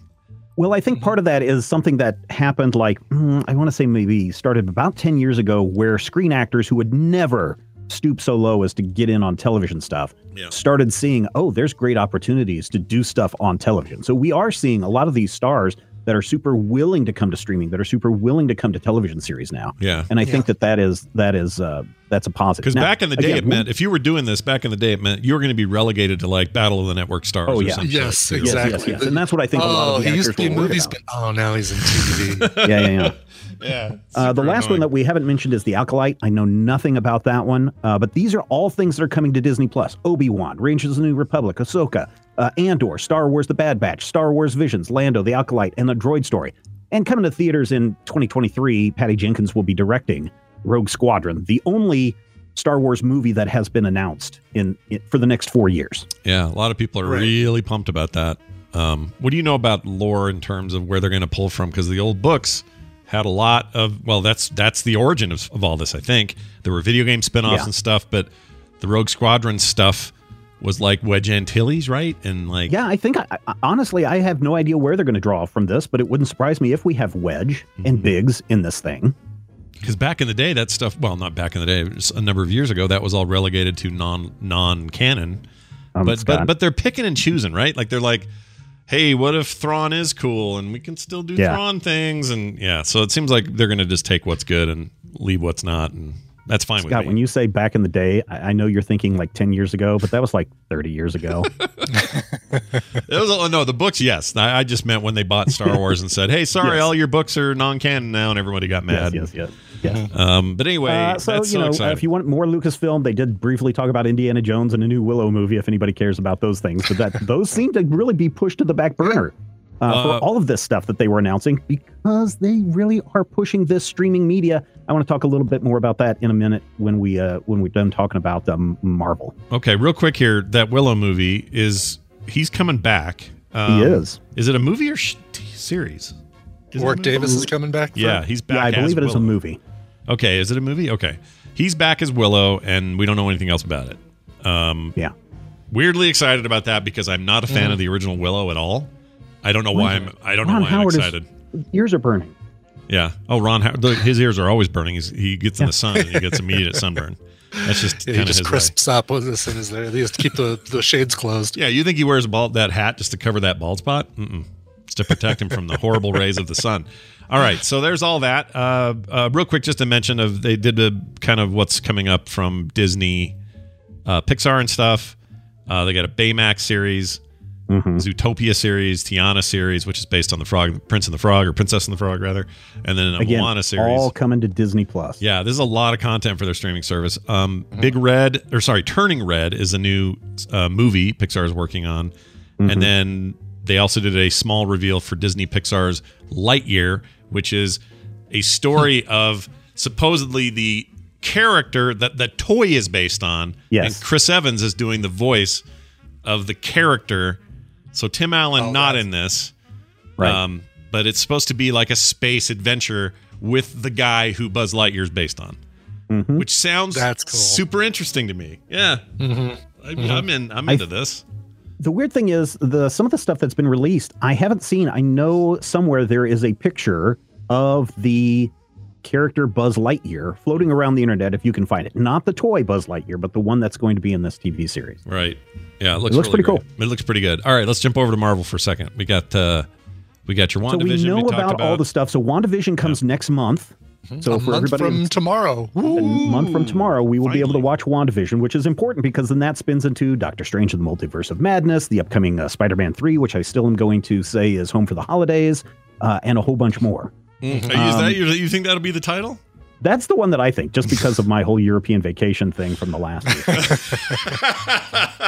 That's hilarious. I hadn't thought of that. I can't wait till the Vegas one, the fourth one. That'll be amazing. All right, so that's cool. Falcon and Winter Soldier are scheduled for when? Is that later? I think it's March, isn't it? March 19th. So it's like every other month, I believe, is when we get a new Marvel series. And this is really smart by Disney. Same way with Mandalorian. You know, the next season of Mandalorian, it ends next week. We have to wait till next December before season 3 arrives. Jeez. But that's okay because we're going to get all this other stuff in between. Yeah, that's true. It's been such an amazing season, though. I just really going to miss it. But if this quality carries through to these other series, to these Marvel projects, like Disney Plus is starting to seem like a really rad place to be at the moment. Yeah. Especially, I know the price is going to go up in March. Now. Aren't they going up to $8 in March or something? They are, and that's what I wanted to talk about because I ran some calculations. Right now, they're at 88 million subscribers a month. So $1 means that every month they're making $88 million right now. Yeah. Or just over $1 billion a year for a 12-month subscription. Okay. Their goal is to get to 240 million subscribers, somewhere between, like, I think they said 230 and 260. But let's admit, 240 million subscribers is not that hard to get. Right. Even if they keep it at $1 extra, that's something like almost $3 billion a year that they get to make just from that $1 increase in subscriptions on top of the regular subscription price. And I guarantee you next year, they're going to up the price by $1. They're going to up the price by $1 for the next 4 years. They're going to end up making billions upon billions of dollars for subscriptions. And people are wondering, how are they doing all this Star Wars stuff? How are they doing all this Marvel stuff? This is how they're doing it. Just by this $1 increase, they have paid for 2 or 3 seasons worth of Mandalorian. Oh, weird. That's a crazy way to look at it. For all of us, it's like $2. For everyone, for them, it's. I mean, do you think Bob Iger wipes his butt with 20s? Do you think Bob Iger's not in charge anymore? Remember that. Well, Bob Iger. He came back, right? Didn't he? Yeah, I mean, he came back for part of this, but he's not the one that's technically in charge. It's the theme park guy. Oh, and right. I just kind of feel that Bob Iger was like, saw COVID coming, saw the theme parks getting ready to shut down. Is like, I better get out of here before my job's on the line. Move the theme park guy up. And now, Disney's riding high, and I think he kind of wants back in. Well, he is technically still executive chairman and chairman of the board, so okay. That's a major position. And at this conference, he spoke. He did speak a lot. Yeah. Yeah. Him and that guy you mentioned, Bob Chapek, who's the new CEO. So it seems like Iger is still sort of hanging on. And so I'm just going to assume then maybe it's $50 bills, but he's wiping his butt with money. That's what I'm saying. I bet he is. Yeah. He might be. You never know. Very well might be. All right. So we already know all about Hawkeye and Loki and Shang-Chi and Doctor Strange and Blade and the Eternals and Thor: Love and Thunder. Although Christian Bale, Christian Bale was confirmed as the bad guy for Thor: Love and Thunder. Really? Yep. That's an awesome crossover. But we don't know who he's playing. No, he plays Gore. Oh, okay, we do know. Oh, the God Killer? The God Killer. God Killer. No way, dude. I'm stoked for that. That's I'm great. the God Killer. We saw a new trailer for Falcon and Winter Soldier. Yeah. We saw an extended trailer for What If. All of these things had previously been announced like 2 years ago at Comic-Con. Yeah. Coming up, we have Armor Wars. Don Cheadle returns, which is going to be interesting. to basically tell that Armor Wars story from the comic books, which not my favorite run of Iron Man, but okay. The Guardians of the Galaxy Holiday Special, which apparently, while they've been doing this third Guardians of the Galaxy movie, they wrote and shot this holiday special at the same time. I love it. Crazy. Yeah. I really want to know what that is. I want to see that really bad. We get an Iron Groot. We get the Groot family, and they celebrate Life Day, and B. Arthur comes on and teaches us how to make Groot burgers. Secret Invasion, which we kind of knew was coming. And this will be, I believe, also Disney Sam Plus. Jackson. With Samuel L. Jackson. Yeah. Really? So again, all this stuff except for, let's see, Thor, Shang-Chi, and Did you talk about Doctor What If? Strange. Did you talk about What If? Whatever the animated What If thing? What If is based on the What If series from the, what is it, like the 70s, 80s? 70s. Yeah, where Marvel is like, what if Peter Parker wasn't bitten by the radioactive spider, but instead it was Dr. Octopus? And so they'll say, okay, what would happen if that was the case? And so in this one, we get to tell a bunch of those what if stories. That art is awesome. I love the art style of that. So it's such a great mashup of 2D comic art and normal 3D stuff. Yeah, it looks really cool. So I'm weirdly, that's the jump out, the underdog for me of excitement is that thing. And that'll come out this year. I'm pretty sure that's coming out this year. I think they have next year. Next year. Is that what it is next year? Well, 2021. 2021. I'm already thinking ahead. The cool thing about What If... Nothing comes out this year, Steven. Nothing. I forgot. The cool thing about the What If is all the actors are reprising their roles in the voice actor role. Oh, yeah, right. That's what's so cool. If you like and their Peggy faces, Carter, their likenesses are all in there. Yep. They'll pop in there. Who doesn't like Peggy Carter? Nobody, I know, right? Nobody doesn't. Well, apparently ABC, but... Wow, bum. Yeah. All right. We are also getting... so those are the movies. So I mentioned the movies. The Secret Invasion, I believe, is a series. We are also getting Ironheart as a series. So Riri Williams gets to step up to play the next Iron Man. She actually is somebody not even connected to Iron Man in any way, shape, or form, except that she gets the plans for an Iron Man suit in the comics, and she builds a better version of Iron Man, and so she becomes Ironheart in the comics. This is like 4 years ago, I want to say, is when this series came out. So that's we're seeing that's that a comic. I'm sorry, a series. I didn't know that was a series. I thought that was a film. Yeah. Okay. Yeah. Yeah. That's cool. I had got no some idea. more movies. I had no idea about that. I didn't even know anything about the character until she popped up in Marvel Strike Force last year. I'm like, oh, okay, here's a new character that I don't know anything about. Cool. Yeah, a lot of I'll just put in quotes, those people complained about Ironheart because they're like, oh, this is just forced diversification, and that's all Marvel is interested in. But it's really a well thought out character. And really, honestly, with Tony Stark gone from the Marvel universe, spoiler everybody, this was the next logical step to do something with an Iron Man character in this form, Ironheart. Yeah, I'm all into this. This is great. I can't wait. I don't know much about her either. I was going to ask Brian, but it sounds like she's new to you as well. I have no idea what to expect. So this to me will be like, brand new content, no expectations. I don't know what to think about it. Right. And then they teased something, right? What's that? Didn't they tease something a little bit crazy at the end there? Like, oh yeah, we'll get to that in just a minute. Okay. We're getting a Captain Marvel 2. Which has already been announced. Okay. And we're getting Ms. Marvel. So for everybody who's been playing that Avengers game and you get to play Kamala Khan, guess what? She's getting her own movie coming up in the next couple of years. That was cast too, right? We know who she is. That's already been cast. They showed a sizzle reel and everything. Yeah. Looks really good. Yeah. So that'll be a lot of fun. Then I don't know. I think that was it, Scott. I think that was the last thing that they announced at the deal. Yeah, that was all. They didn't talk about any other things. They have nothing else that they wanted to talk about. Yeah. Well, you didn't mention, before we get to that one, She-Hulk you didn't mention, right? Oh, She-Hulk, yes. And what's her name? Tatiana Maslany has been confirmed as Black. Yes. Oh, that's great. She's really got to bulk up. I mean, she's really going to have to put on some muscle. What do you think of that? I'm curious about that. Did you say they're going to do a Mark Ruffalo on that? Oh, yeah. Mark Ruffalo will be on there, right? That's the deal. Yep, because you know how they capture Mark Ruffalo's appearance in the CG Hulk. Yeah. I wonder if they're not going to do that with her and do both the Jennifer Walters and the and She-Hulk kind of that same way. I don't know. Mm-hmm. Maybe Probably. Maybe but we're getting Tim Roth back too from as the leader. The Abomination. No way. Or, I'm sorry, the Abomination. That's right. It was the other guy. It was the other guy from Oh Brother Where Art Thou. Yeah, who's the leader? They didn't say anything about him, but it would be cool. I want him. Tim Blake Nelson. I want Tim Blake Nelson. Yeah, dude. We thought he was a toad. That'd be great. Bring him in. Yeah, that's right. So, did you mention Blade? I don't know if you did. Yeah, we didn't mention Blade. That was one of the things that has already been previously announced. They announced that 2 years ago at Comic-Con, but there weren't really any updates on that. Yeah, I want Blade back. Real bad. Oh, I know what you're thinking of, Scott. I know what you're thinking of is the other big news. Yeah.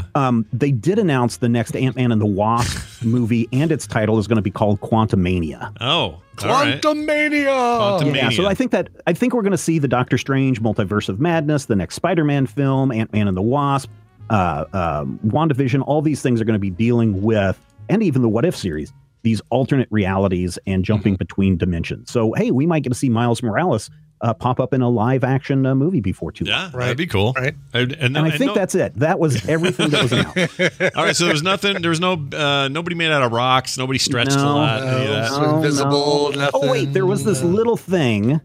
There was this little thing that people may be aware of, Hawkeye. I'm really interested in this because if you haven't read that Hawkeye series from 3-4 years ago now, so good. It is really good with Pizza Dog and all of these things. Yeah. I'm really looking forward to that. Yeah, That's and it looks like that is a really good series. Yeah. That logo looks like that. It's that treatment. It is. That graphic. It is totally based right on that comic. So it's going to be really good. That's really exciting to me because so that's many fantastic things coming out from Marvel in the next couple of years. Yeah. What's Moon Knight? Moon Knight is the other one that you were thinking of, Scott. But Right. like I said, so many fantastic things coming out in the next couple of years from Marvel. I mean, there's probably four some more of them we know fantastic about, some of them we don't. Like some of them, they just showed a stupid logo. Right. Some little, well, it's the stuff they don't care as much about. It's probably a smaller production or whatever. But there's this one with a big fat 4 on it. What do you know about that? What's that? Apparently they're going to do a Fantastic Four movie. Nobody knows anything about it. It's coming probably 2024. Okay. No, that makes sense, right? Do it in 2024. That'll be a wonderful year of horrible political nightmares and the Fantastic Four. Oh God, no kidding. Yeah. Oh, can we let's just enjoy the next 4 years? Can we, and not even think about 2024? I have a new goal, but we'll talk about that on Thursday. I have a new goal. If I'm not mistaken, they did announce. Did they not announce the director of the Fantastic Four movie? But they did. It's going to be the guy who did Spider-Man. Yes, that's it. Mm-hmm. Far From Home guy. Oh, really? Yeah. Oh, Yeah. I like him. He did a great job. Oh, yeah, there it is. And also, what do you make of all this stuff with all these guest stars coming back that used to be in old Spider-Man things that are all coming to be in the new That is Spider-Man interesting. Now, the only one that we know of that's semi-confirmed, remember when the guy who played the Shocker popped up and everybody was like, oh, yeah. And the rumor was that he was going to be in the movie and people are like, him? Django. Mm-hmm. Yeah. And then all of a sudden we find out that the guy from Raiders of the Lost Ark is now also going to reprise his role as Doc Ock in this movie. And then all of a sudden everybody, I mean, here I'm gonna officially confirm Scott and Brian are returning for Spider-Man 3. Oh, sweet. Well, you throw me the I'll be there. I'll be there, sure. Yeah, I'll be there, no problem. At the theater. It pays good. So yeah, that's a weird thing. It's really, I mean, it's funny the internet ran with it, but it's like two people that might be, they're rumored to be. Well, but then there's also the rumors that Tobey Maguire and Andrew Garfield are going to pop back up, that Kristen Dunst is going to be there, and all these others are starting to pop back up, which kind of, again, if we look at Multiverse of Madness, WandaVision, What If? Kristen Dunst, you mean when you say Kristen Dunst, you mean Peggy Blumquist. Is that who you're talking about? Is that who you mean? I guess. I've been watching is this a Fargo thing that I'm I've been watching a lot of Fargo. When you get a new hammer, everything looks like a nail. Yeah. When she's a season 2 veteran, she's amazing. Amazing in season 2. That's where she met her husband, Jesse Plemons, who are now the cutest couple in Hollywood as far as I'm concerned. Little dumpy little white people with their cute little baby. They're just amazing. Fat Damon and Fat Damon and Mary Jane. Anyway. All right. So it looks like Marvel is really going to be leaning heavily into the multiverse. All right. Well, I'm into it for the next 4 years. So and none of this includes Spider-Verse 2, right? We don't know anything about that from Sony. No, they didn't talk anything about that. Of course, that's Sony. So Disney would not be talking about Sony at this. Right. So if people are popping up and saying, "Hey, here's what we know is happening in Spider-Man," wouldn't have happened at their investor relations meeting saying, hey, everybody, go look and see what Sony's doing, because Disney wants people to invest. And in fact, the investment went sky high. This was over the weekend, or Friday morning. The stock prices for Disney hit an all-time high for the last 5 years. You know, if you could give me the power to resurrect one human being and say, come look and see what happened to your company, I would do it with Walt Disney and his body. I would raise him from the dead. I wouldn't. And I'd go, hey, Walt. And he'd go, well, hello there, son. What's going on? And I would just show him everything that's happening and just freak him out and then put him back in his coffin after a day or so. Yeah, it'd probably freak him out because he would be start throwing out some anti-Semitic terms. And look at all the Jews! Look at all these union jobs. Wait a minute, Iger? Isn't Iger a Jewish name? Like you'd have all those freak out moments? Yeah, maybe. Yeah. He came from a different time. Can we just cyborg him or something like that? Yeah. I mean, I'm just saying, how many cartoonists, whether you like them or don't like them, how many of those guys can you name that created this level of legacy? And you know, a lot of that's out of his hands, but that brand is, it's insane where that's come. Mm-hmm. Just insane. Same way with former Pixar guy. Yeah. Well, yeah. There's still some issues there. Anyway, this is a very exciting time to be a fan of all of this stuff. And I've heard some people say, don't get so excited because this is too much Star Wars. We're all going to be sick of it. And I say to that, let it suck first before you start saying that. Like, if it's going to suck, fine. But we'll give it a minute, and it's going to happen. And if it sucks, fine. You can hate it. So the other thing to keep in mind is this is stuff over the next 3 years. Yeah. Okay, from 2021 to 2024. So the other thing to keep in mind is that some of this stuff is not going to be targeted towards the main hardcore Star Wars fans. I guarantee you a droid story is going to be aimed at kids. Yeah. It's not going to be aimed at the grown-ups. Yeah. So, and even if we only get 1 or 2 per year, remember how when Netflix was going high with the Marvel stuff and everyone's like, well, this is too much Marvel on Netflix. And that worked out just fine. Yeah. Once or twice a year, we got a couple of Marvel things. That's how the Star Wars is going to go. That's how the Marvel is going to go every other month going forward. And that's how Disney is going to make sure that people keep their subscription so that they can make that almost $4 billion a year coming 4 years from now, because that's how they're going to fund all this stuff. Yep. They're notice that all of the quote unquote movie announcements that they made were really downplayed compared to everything going to Disney Streaming Plus. In fact, they did announce a couple of movies that were skipping the theater completely and going right to the streaming. Even though HBO Max kind of stumbled and blumbled when they made their announcement, Disney's doing the same thing. They're just getting everyone on board ahead of time. Well, between those two services, I've enjoyed, call it stumbled or whatever, but I'm enjoying HBO Max so much that between that and Disney Plus, I'm this close to saying, oh, $17 now, Netflix? Maybe I'll put you on hold for a while. Like, yeah, right. It's tempting. Like, if I didn't have FilmSack in my life, I'd probably do it. Man, there's a crazy series that just dropped on Netflix. Oh, yeah? I don't know if you guys have seen it. It's called Alice in Borderland. It's a Japanese series that Netflix original, but it's based on a manga series. And if you like the movie Battle Royale or you read the manga Battle Royale, this is it, but with a games mentality, like not video game mentality, but games mentality, like figure out which door you're supposed to open kind of stuff. Right. That's interesting. So it's kind of violent. I burned through the first season, half of it last night. It's kind of violent, but if you're into those kinds of things, that might be something to check out. But yeah, Scott, I'm kind of agreeing with you. If I had to whittle it down, it would probably be bye-bye Apple TV until the next Ted Lasso, and bye-bye, I don't know what else, Amazon Prime. Well, Apple's been very smart. And by the way, their app on the Xbox Series X is awesome. The Apple app on there is great. Holy crap, really? I didn't expect that. We've been watching all their stuff on there, and it looks, their encoding is really good. But anyway, they made that so easy to not get rid of now with this whole Plus membership thing. Apple One, the whole right bundle. Because if you're already getting music, which I do, it's like, well, I'm basically paying now per month what I was paying for music alone, and now I'm getting arcade and TV and something else. And I know that there's a thing on Apple TV that either you or Nicole is going to recommend in the next few weeks. Yep. As I saw a preview for, I'm like, oh, this has Scott and Nicole written all over it. It's a race. I think I know which one you mean. Carter and I are going to binge that thing. But yes, Carter especially. So So, that they made that choice easy for me because it's less than I was already paying. But in the case of Netflix, for them to just say, hey, this week that Disney Plus went crazy and announced the whole world is coming to your doorstep for $6 a month, maybe $8 soon. How about we charge you $17.99 for the plan you're on? And I don't know. Was that an increase or a decrease? I forget. It's which one? The Netflix one. Oh, it's an increase for sure. Okay. Yeah, it went from 15. Well, so if you do the 4-screen plan, which with Ultra HD, 4K, and all that, it's like $15 a month, or it was. Yeah. Until this changed. Now it's 17 something. Okay. So yeah, I went and knocked it down to one screen, or I knocked it down to the one screen deal. All of it went up. All the tiers went up, I should say. And I'm just annoyed by it. It's not like it's a ton of money or anything. It's not like it's not that they don't have value. I just feel like it's really tone deaf, and they do this more often than anyone else. They just keep upping the price. So at some point they're going to price themselves. But they also are the largest streaming service. That's true. They can do it. They can get away with it. But I think they need to be careful, dude. I think they got. Yeah, I think you'll probably see them slow down quite a bit. But they're also the ones continuing with the most productions right now. That's true. It's such a weird world now. Such a weird TV time. Yeah. Yeah. Well, speaking of TV, and since I usually come on and talk about comics, here's one for you, Scott. All right, go. You're a fan of this TV series, The Expanse. I love The Expanse. I had to drop it midway through the first season, and I've tried multiple times to get into that.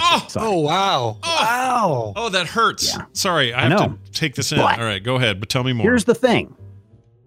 This week from Boom Studios, it is The Expanse #1. I think it's a 4-issue miniseries that takes place between seasons 4 and 5. Oh, I'll read this. That drops on Wednesday, so you can go get it on Comixology. Not with Comixology Unlimited, but you can get it via Comixology or at the comic book stop. Those kind of things. Yeah, I'm in. I love The Expanse to the point that I would read extra peripheral junk like this. Totally. I'm in. Okay, I'm glad you told me that. I'm downloading that today. Is issue 1 hits today? No, you can't download it today. You have to wait till Wednesday. Oh, Wednesday. Okay. So Wednesday I will get it, and The Expanse is amazing, and you're crazy for not watching it all the way through. I've tried so many times. I just lose so much interest by the time it gets to something about the Indian, what is she, the president of the planets or whatever? Oh, she's so good. And she's so great. They're getting ready to, whatever her name is. They're getting ready to haul her out with the choppers and everything, and I was just like, you know what? I just can't get into this anymore. Her name. I've tried so many times. Every time we talk about this guy, you're like, Steven, give it another chance. And I sit there and I'm like, okay, well, I don't remember what was going on, so let me start at the beginning. I get to that same point every time, and I'm like, yeah, I guess. Damn it, I'm out again. So. I guess so. I don't know. I loved season 1, and I liked everything. And last season was incredible. Gosh, dang it, 4 was good. Yeah, it was really good. So I could not be more excited about. This is some of my favorite sci-fi in the history of the genre. I just love it. Love it. I love the books too, and I only read 2 of them. I should read all of them, but I got. Well, now you got a comic book to add to your. Now I got a comic book. All right, good recommendation. Any comics Brian should be reading this week that he would love? Brian should be reading this week, coming out since he's a Marvel guy. Yeah. Coming out this week from Marvel Comics, of course, we have. That's Image Comics. Sorry. Black Cat #1 comes out this week. Let's see what else comes out this week. I thought there's probably some more in the King in Black. King in Black Venom thing is probably coming out. Yeah. There's probably a couple of spin-off series coming out from that. But let's see. Probably the biggest one is probably Black Cat #1. That's the one that has the most variant cover. So I'm guessing that's the one they're pushing the hardest. Oh yeah, there's King in Black Immortal Hulk #1 comes out. I like Immortal Hulk a lot. Yeah. Might be a good one for me as well. I love that series. Although I'm kind of on the wait 3 months till they're out sort of mode. That's kind of where I'm at Spider-Man too. King in Black #2 comes out. So there you go. You've got a couple of those. Yeah, I'm kind of the same way. It's like, all right, let me see what else is on Marvel Unlimited, and I'll get to those in 3 months. Yeah. If I was caught up on everything Marvel ever did, then I'd be more concerned about the more latest stuff. But right now it's like, oh man, there's so much there that I'll be okay waiting a little bit. I've also found myself looking for certain writer-artist combos in a way that I usually don't. That's new for me because I usually don't categorize that way. I usually just like, oh, the latest whatever, let's read it. But now I'm like, I really like how he draws. I really like how he writes. So I'm just going to find those two guys, and hey, if they meet sometime and do one together, even better. And that's something I'm not used to doing. But I'm getting more picky about the art. It's weird. Anyway, well done as always. Always good to talk, Stephen. We knew we'd go a little long with you today, but that's totally fine. Yeah. Lots of great content. If you want more coverage of all of the things we talked about, plus more shows and all sorts of stuff, check it out at majorspoilers.com. Steven, anything else you'd like to mention before you? Yes, we have been talking so long. It's very important to remind everyone to stay hydrated. Oh, yeah. I got water right here. I'm going to do that. We'll see you later. Here, Brian, look, I got water. I'm just going to sip this. Very good. I don't. I took them upstairs and I did not bring them. I filled them and I did not bring them back down when I brought down my coffee. Well, darn it. Okay. We have to play something very important here at the end of the show. Jamie, a.k.a. TMS Mashups, put together 2 Ender files that basically end the year. The best of 2020. Ooh. For you and me. All right? All right. I guess this week it's me. Next week it's you. This is all meant to happen right before the end of the year. This is the best of Scott. This is the best of Scott. Now, whether... Enjoy this one because the best of Brian will not be as good as the I best doubt of it Scott. very highly. My guess is you sing a lot, and that always makes me laugh. I'm very excited about whatever is in yours. However, this apparently is all me. So, this is the best of Scott Johnson 2020. I'm supposed to... Why does it say mute YouTube? I have to mute the video that I post to YouTube because YouTube will ding us for this. Even maybe Twitch will, but I don't care. I mean, they'll just mute me, so I'm not that worried about it. Okay. So here goes. I'm going to pause video. Okay, chat room, you're still hearing it live. So here we go. Enjoy.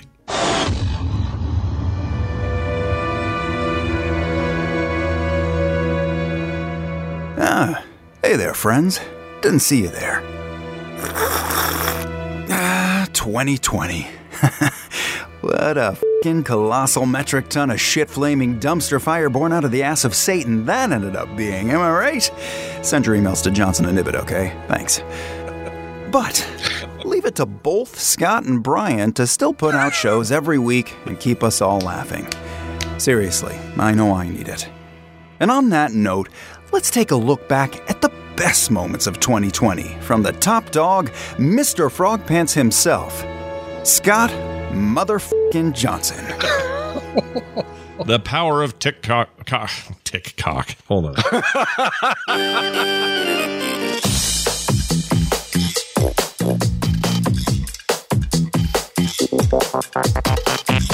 Hi, hot dog on a stick. I'm naked. Is that the one where he snorts coke from a bumhole? Klobuchar lizard throws a book. Try that again. Klobucharizard. Oh, Klobucharizard throws a book. I gotta go over to Bill Dover's house and get some truck parts. Mary Poppins, what you flopped out your boobies, Mary Poppins, Philip? Yo, baby, peel my banana. Oh, you guys, both my testicles fell off and rolled down the hall and went under the door. Some nasty ass freaking disgusting, out in the wild, laying in his own shit pig. Excuse me. I think Clinton probably would not. He'd probably say, can I put my penis in its corpse? Then no way. Don't stop the car. Oh, my good God. Jesus Christ. This one took a turn. You could take a giant poop on my chest. His name is Wyatt Wyatt Olef, sorry.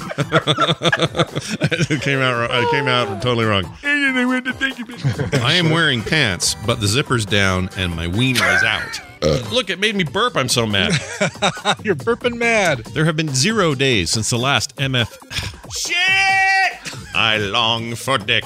Harry Shaft. Or sorry, Harry Haft. Sorry, Harry Haft. Where's Merlin now? You gotta come clean. Mom's in the kitchen playing Poke My Spleen or something like that.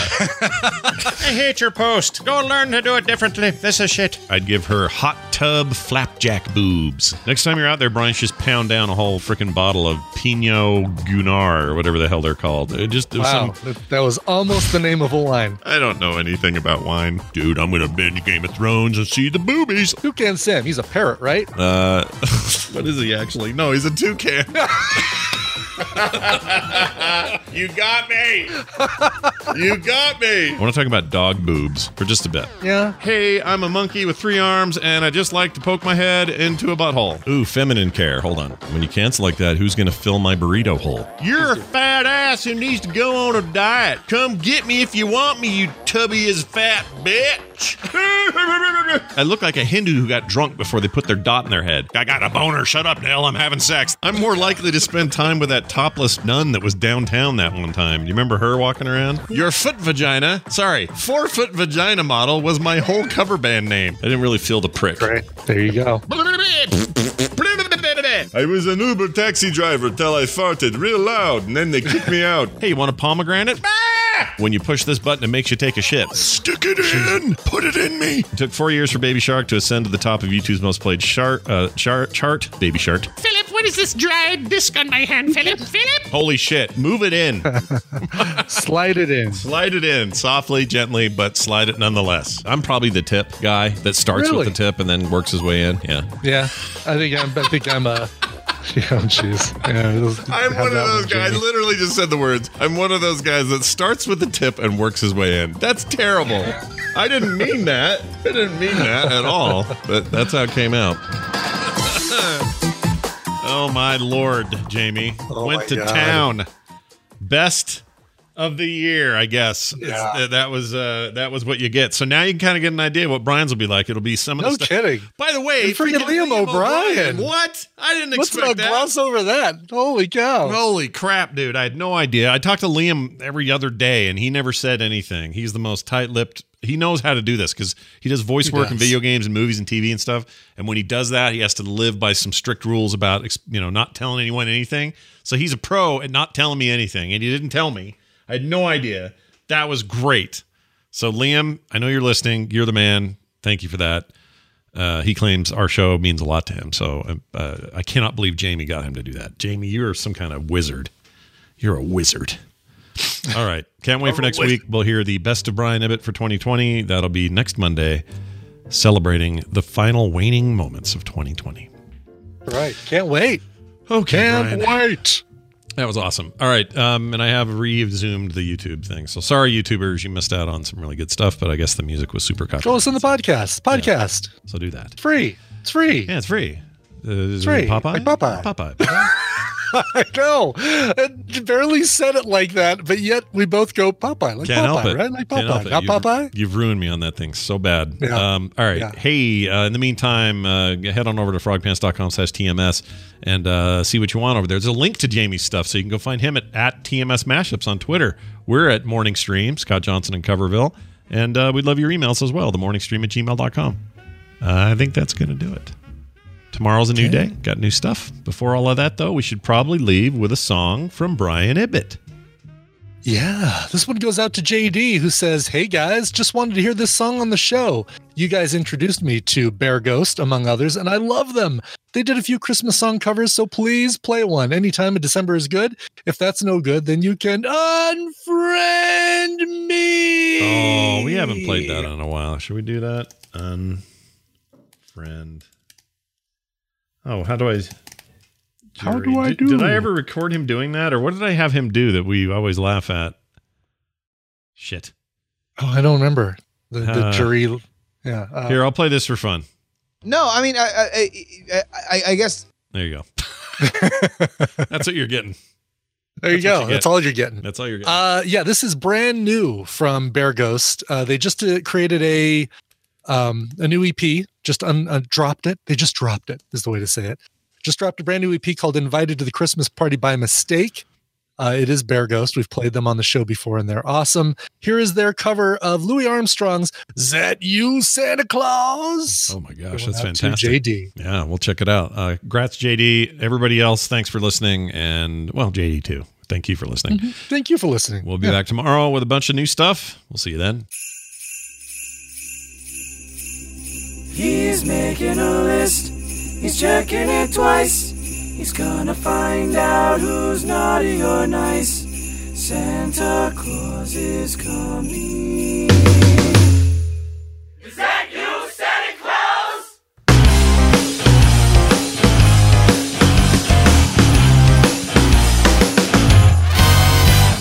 Gifts I'm preparing for some Christmas sharing, but I paused because hanging the stocking, I can hear a knocking. Is that you, Santa Claus? Sure it's dark out, ain't the slightest spark out upon my clacking jaw. Who's there? Who is it? Are you stopping for a visit? Is that you, Santa Claus? Are you bringing a present for me? Something pleasantly pleasant for me. Is it just what I've been waiting for? Would you mind slipping it under the door? Cold winds are howling, or could that be growling? My legs feel like straws. claws. My, oh me, my. Kindly, would you reply? Thank you, Santa Claus. Let's give him some Christmas cheer, boys.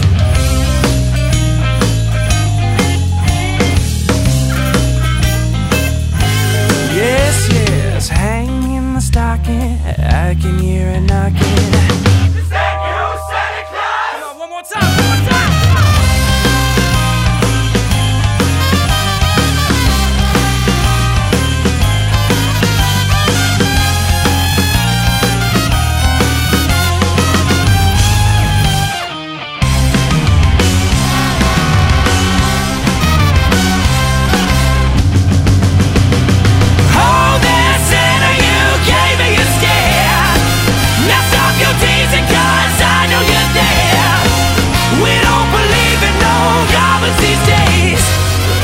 Explain why I was shaking that way.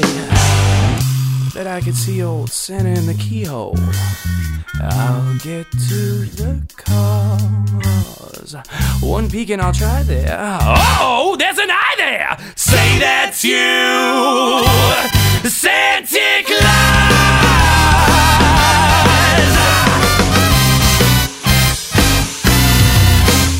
Oh, that's him, all right. This show is part of the Frog Pants Network. Frog Pants Network. Get more shows like this at frogpants.com. I really went hyper diaper.